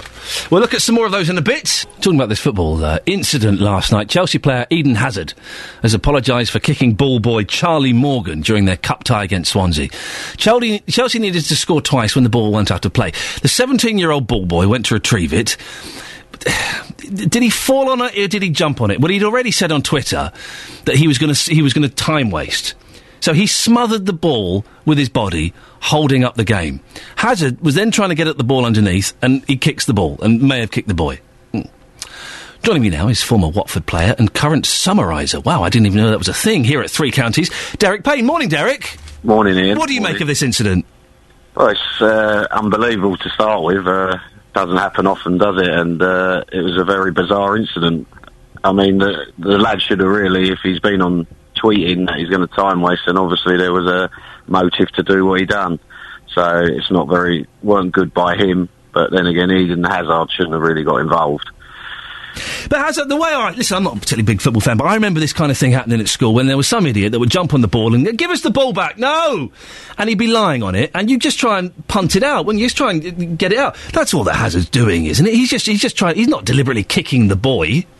No, you could see that there was no intent on trying to hurt the boy, sorry. He was just trying to get the ball back, but he really shouldn't have got involved. That's where the referee, who's meant to be watching the game continuously, even when the ball's off play, should have got involved. And but Eden Hazard shouldn't have got involved. He's a young lad.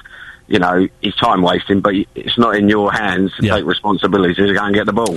As a former player, Derek, how annoying is it? Time wasting in a football game when you just want to get on and score some goals and the other team or the ball boy is being an idiot.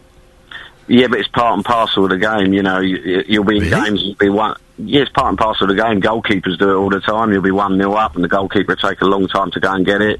Players go down feigning injuries.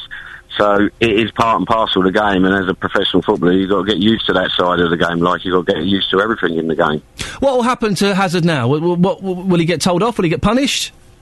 Yeah, I'm sure the powers to be at Chelsea and make it clear to him that, you know, that's not the behaviour they expect. Obviously, they understand why he was doing it, because you want to get to Wembley, but, you know, that's just going over the line. He stepped over the line. You can't, you know, he's a young lad. You can't get involved and try and get a ball for a young lad. And this troublemaker, Charlie Morgan, I'm guessing that's his ball boy career over now, is it?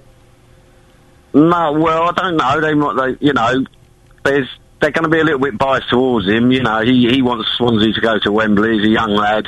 I don't know if it will be. They might, you know, they obviously talk to him and obviously let him know that... Hang on a minute. Hang on a minute, Derek. Charlie Morgan is a Swansea supporter? Well, I would imagine he is. Off with his head! Off with his head, Derek! Get rid of him! Little so-and-so. Well, hopefully, he'll be hoping you ain't in charge of that decision. Well, we'll see. Derek, listen, lovely to talk to you. Thank you very much. Derek Payne there. Justin Dealey's on the line. Justin? Yes, you're a big football fan. I am indeed. What's your take on this? Well, I haven't seen it. That's the first thing. Okay. I think once I've seen it, I'll have my own view. But ball boys, traditionally over the years, if they are from that club and their team is trying to hang on, if you like, they would certainly keep hold of that ball for as long as they possibly could. Really? Yes, absolutely. Oh, absolutely. Cheating goes on in football, you know. I know it does, but I expect it from the players. But this lad, he lies on the ball. The ball is under his tummy. You know, like the idiot kid at school would do it when you wouldn't let him play football, so he'd snatch the ball and lie on it. This is what he's done. That's unacceptable, isn't it? Regardless of what he's done, you can't go around kicking young children, can you? He's 17. He's a man. He could go to Afghanistan and kill the Taliban. He's not a man until he's 18. Another year to go for him. All right. Well, listen, Justin, we've not got you on to talk about this. We're here to talk about a maths problem that we've got. A square... Oh, here we go. Let's see if we can do this. A square has an area of 64 square metres. What is the length of each side? Is it 4 metres, 8 metres, 12 metres, or 16 metres? Let me work this out. Yeah, go on. It would be 8 metres. All right, okay. Am I right? I think so, I suppose so. Well, it's reported that just 1 in 20 parents... I think it is 8 metres. Reported that just 1 in 20 parents is able to solve problems intended... And I wasn't even using my calculator watch then. No, you weren't, no. I wasn't! No, I believe you. Shut up, egg sandwich. Yeah. Now, 1 in 20 parents is able to solve problems intended for children aged between 8 and 12, and nearly 2/3 of parents are reluctant to help with maths homework for fear of confusing their children. Oh, there we go. Look, the answer's here. The square is 8 metres long because 8 times 8 is 64. You are good. You are good. So where are you, Justin, and what have you been doing? I'm live this morning in Watford. I'm at the Orchard Primary School. We've got some audio to come from parents in just a second, but we are putting people to the test. Joining me live here in our radio car is Paul Sutton. He's the head teacher and a parent of 2 young children. Paul is always up for a laugh. Paul, are you ready for your random maths question? Yes. OK, here we go then. A house is sold for £400,000. Yeah. The estate agent is paid 3% of the £400,000. Oh, don't you laugh at me. How much does the estate agent receive? I've got it. Ian's got it. I've got in the studio. That calculator's working. No, it's my head. Come on, Paul. You're the head teacher. Come on, Paul. Come on, Paul. Is this the head teacher? It's the head teacher. Come on, okay, here we go. Okay, let's do it again. A house is sold for £400,000. The estate agent is paid at 3% of the £400,000. How much does the estate agent receive? I'll give you some options, okay? £12,000, £24,000, £36,000, or £48,000. Come on, Paul. It would be... Oh, for goodness sake. It's Broken Britain. 1,200. Yeah, it would No, be... no, it's not 1,200. No, yeah, you're right. It would be 12,000. 12,000, yeah. Yes, you said 1,200. Oh, sorry, 12,000. Oh, for goodness sake. We got there. You got it at the end. Do you feel good now? I do, yes. Yeah. Thank you, Paul. That's all right. I can see why we're in such an economical crisis. He's a head teacher, Justin. Paul Sutton, the head teacher of the Orchard Primary. You did put him on the spot. You did put him on the spot. Well done him for having a go. So there you go. There you heard from Paul. I've also been speaking to parents and testing them, and this is what happens. Let's have a listen. Now, Julie, you have requested something easy, is that correct? Yeah. Here we go, then. What's 250 times 8? What's 250 times 8? I'll even give you options. 1,500, 2,000, 2,500, or 3,000. 2,000. Congratulations. You feel relieved now, don't you? Yeah, I do. What were you like at school with your maths? Were you any good? Rubbish. Where's John? John, before your question, what were you like at maths when you was at school? Not great. Yeah? Not good at all? Not at all. Right, well, I'm hoping for the best on this question for you. It's quite a long one. In Moscow, the temperature at midday is 8 degrees Celsius. Right. At midnight, it's -3. By how much has that temperature changed? 11 degrees. Yes! We got there! How does that feel? Fine, thank you. You passed. Right, well, here's Lisa. Lisa, here is your question. You ready for this? Just about. Now, if you can't answer it, your son's here to back you up. Excellent, I might need that. 8 years old. What is the mean value of these numbers? 26, 10, 24. What is the mean value of these numbers? 26, 10, 24. If only this was TV, we could see your face. Oh, yeah. 2? No. Who's this? Your son here? What's his name? Cameron. Cameron, how are you, Cameron? I'm fine. Do you know the answer? I don't even know what mean value means. I'm going to give you the answer. You've learned something new today. The answer is 15. Oh. Is it? It is, yeah. So what does mean value mean? We'll talk about that later on. Oh, Daily! What does mean value mean? Apparently it's the average. Yes, it is the average. Well I think done. I got a D in my GCSE at maths because I was more interested in other things. Maths has never been my strong point, as you've noticed this morning. What exactly is your strong point, Justin? I've yet to work to fathom that one out. We'll come to that in the future. It's very interesting that and a novelty that it's you that's going around educating the mums and dads of beds, hearts, and bucks. This doesn't feel right. It feels wrong. I hate maths. I think that once you've got the basic maths, adding up and subtracting and dividing and stuff like that you shouldn't have to study maths. Absolutely. I mean, if you're going to go into your local supermarket, you're hardly going to be going, oh, I'll get those peas, I'll get that macaroni cheese. Oh, what's the mean value of what I'm buying here? It doesn't work like that. And how often do you use maths in your career? If you know you're going to do a career that doesn't involve maths, why are you studying it? Yeah, I mean, some people take it very seriously. I mean, if you're going to be an accountant, clearly you need those skills. But if you're going to do other jobs, you don't need maths as much as some, clearly. Justin Dealey, come home. I will. And I'll give you a big hug. Oh, I can't wait. There it is. Full of hugs today. Thank you very much, Justin Dealey. Excellent stuff as always. Phew. We made it to the end. It looks like we made it, to quote Barry Manilow. There we go. I'm crushing to an end. That's it. That's your lot. Back tomorrow at 6 o'clock, God willing, of course. Do stick around. Jonathan is off all week. He's not very well, so send him our best. But coming up next, the excellent David Prevost. Till tomorrow. Ta-ta. Getting beds, hearts and bucks talking. This is BBC Three Counties Radio.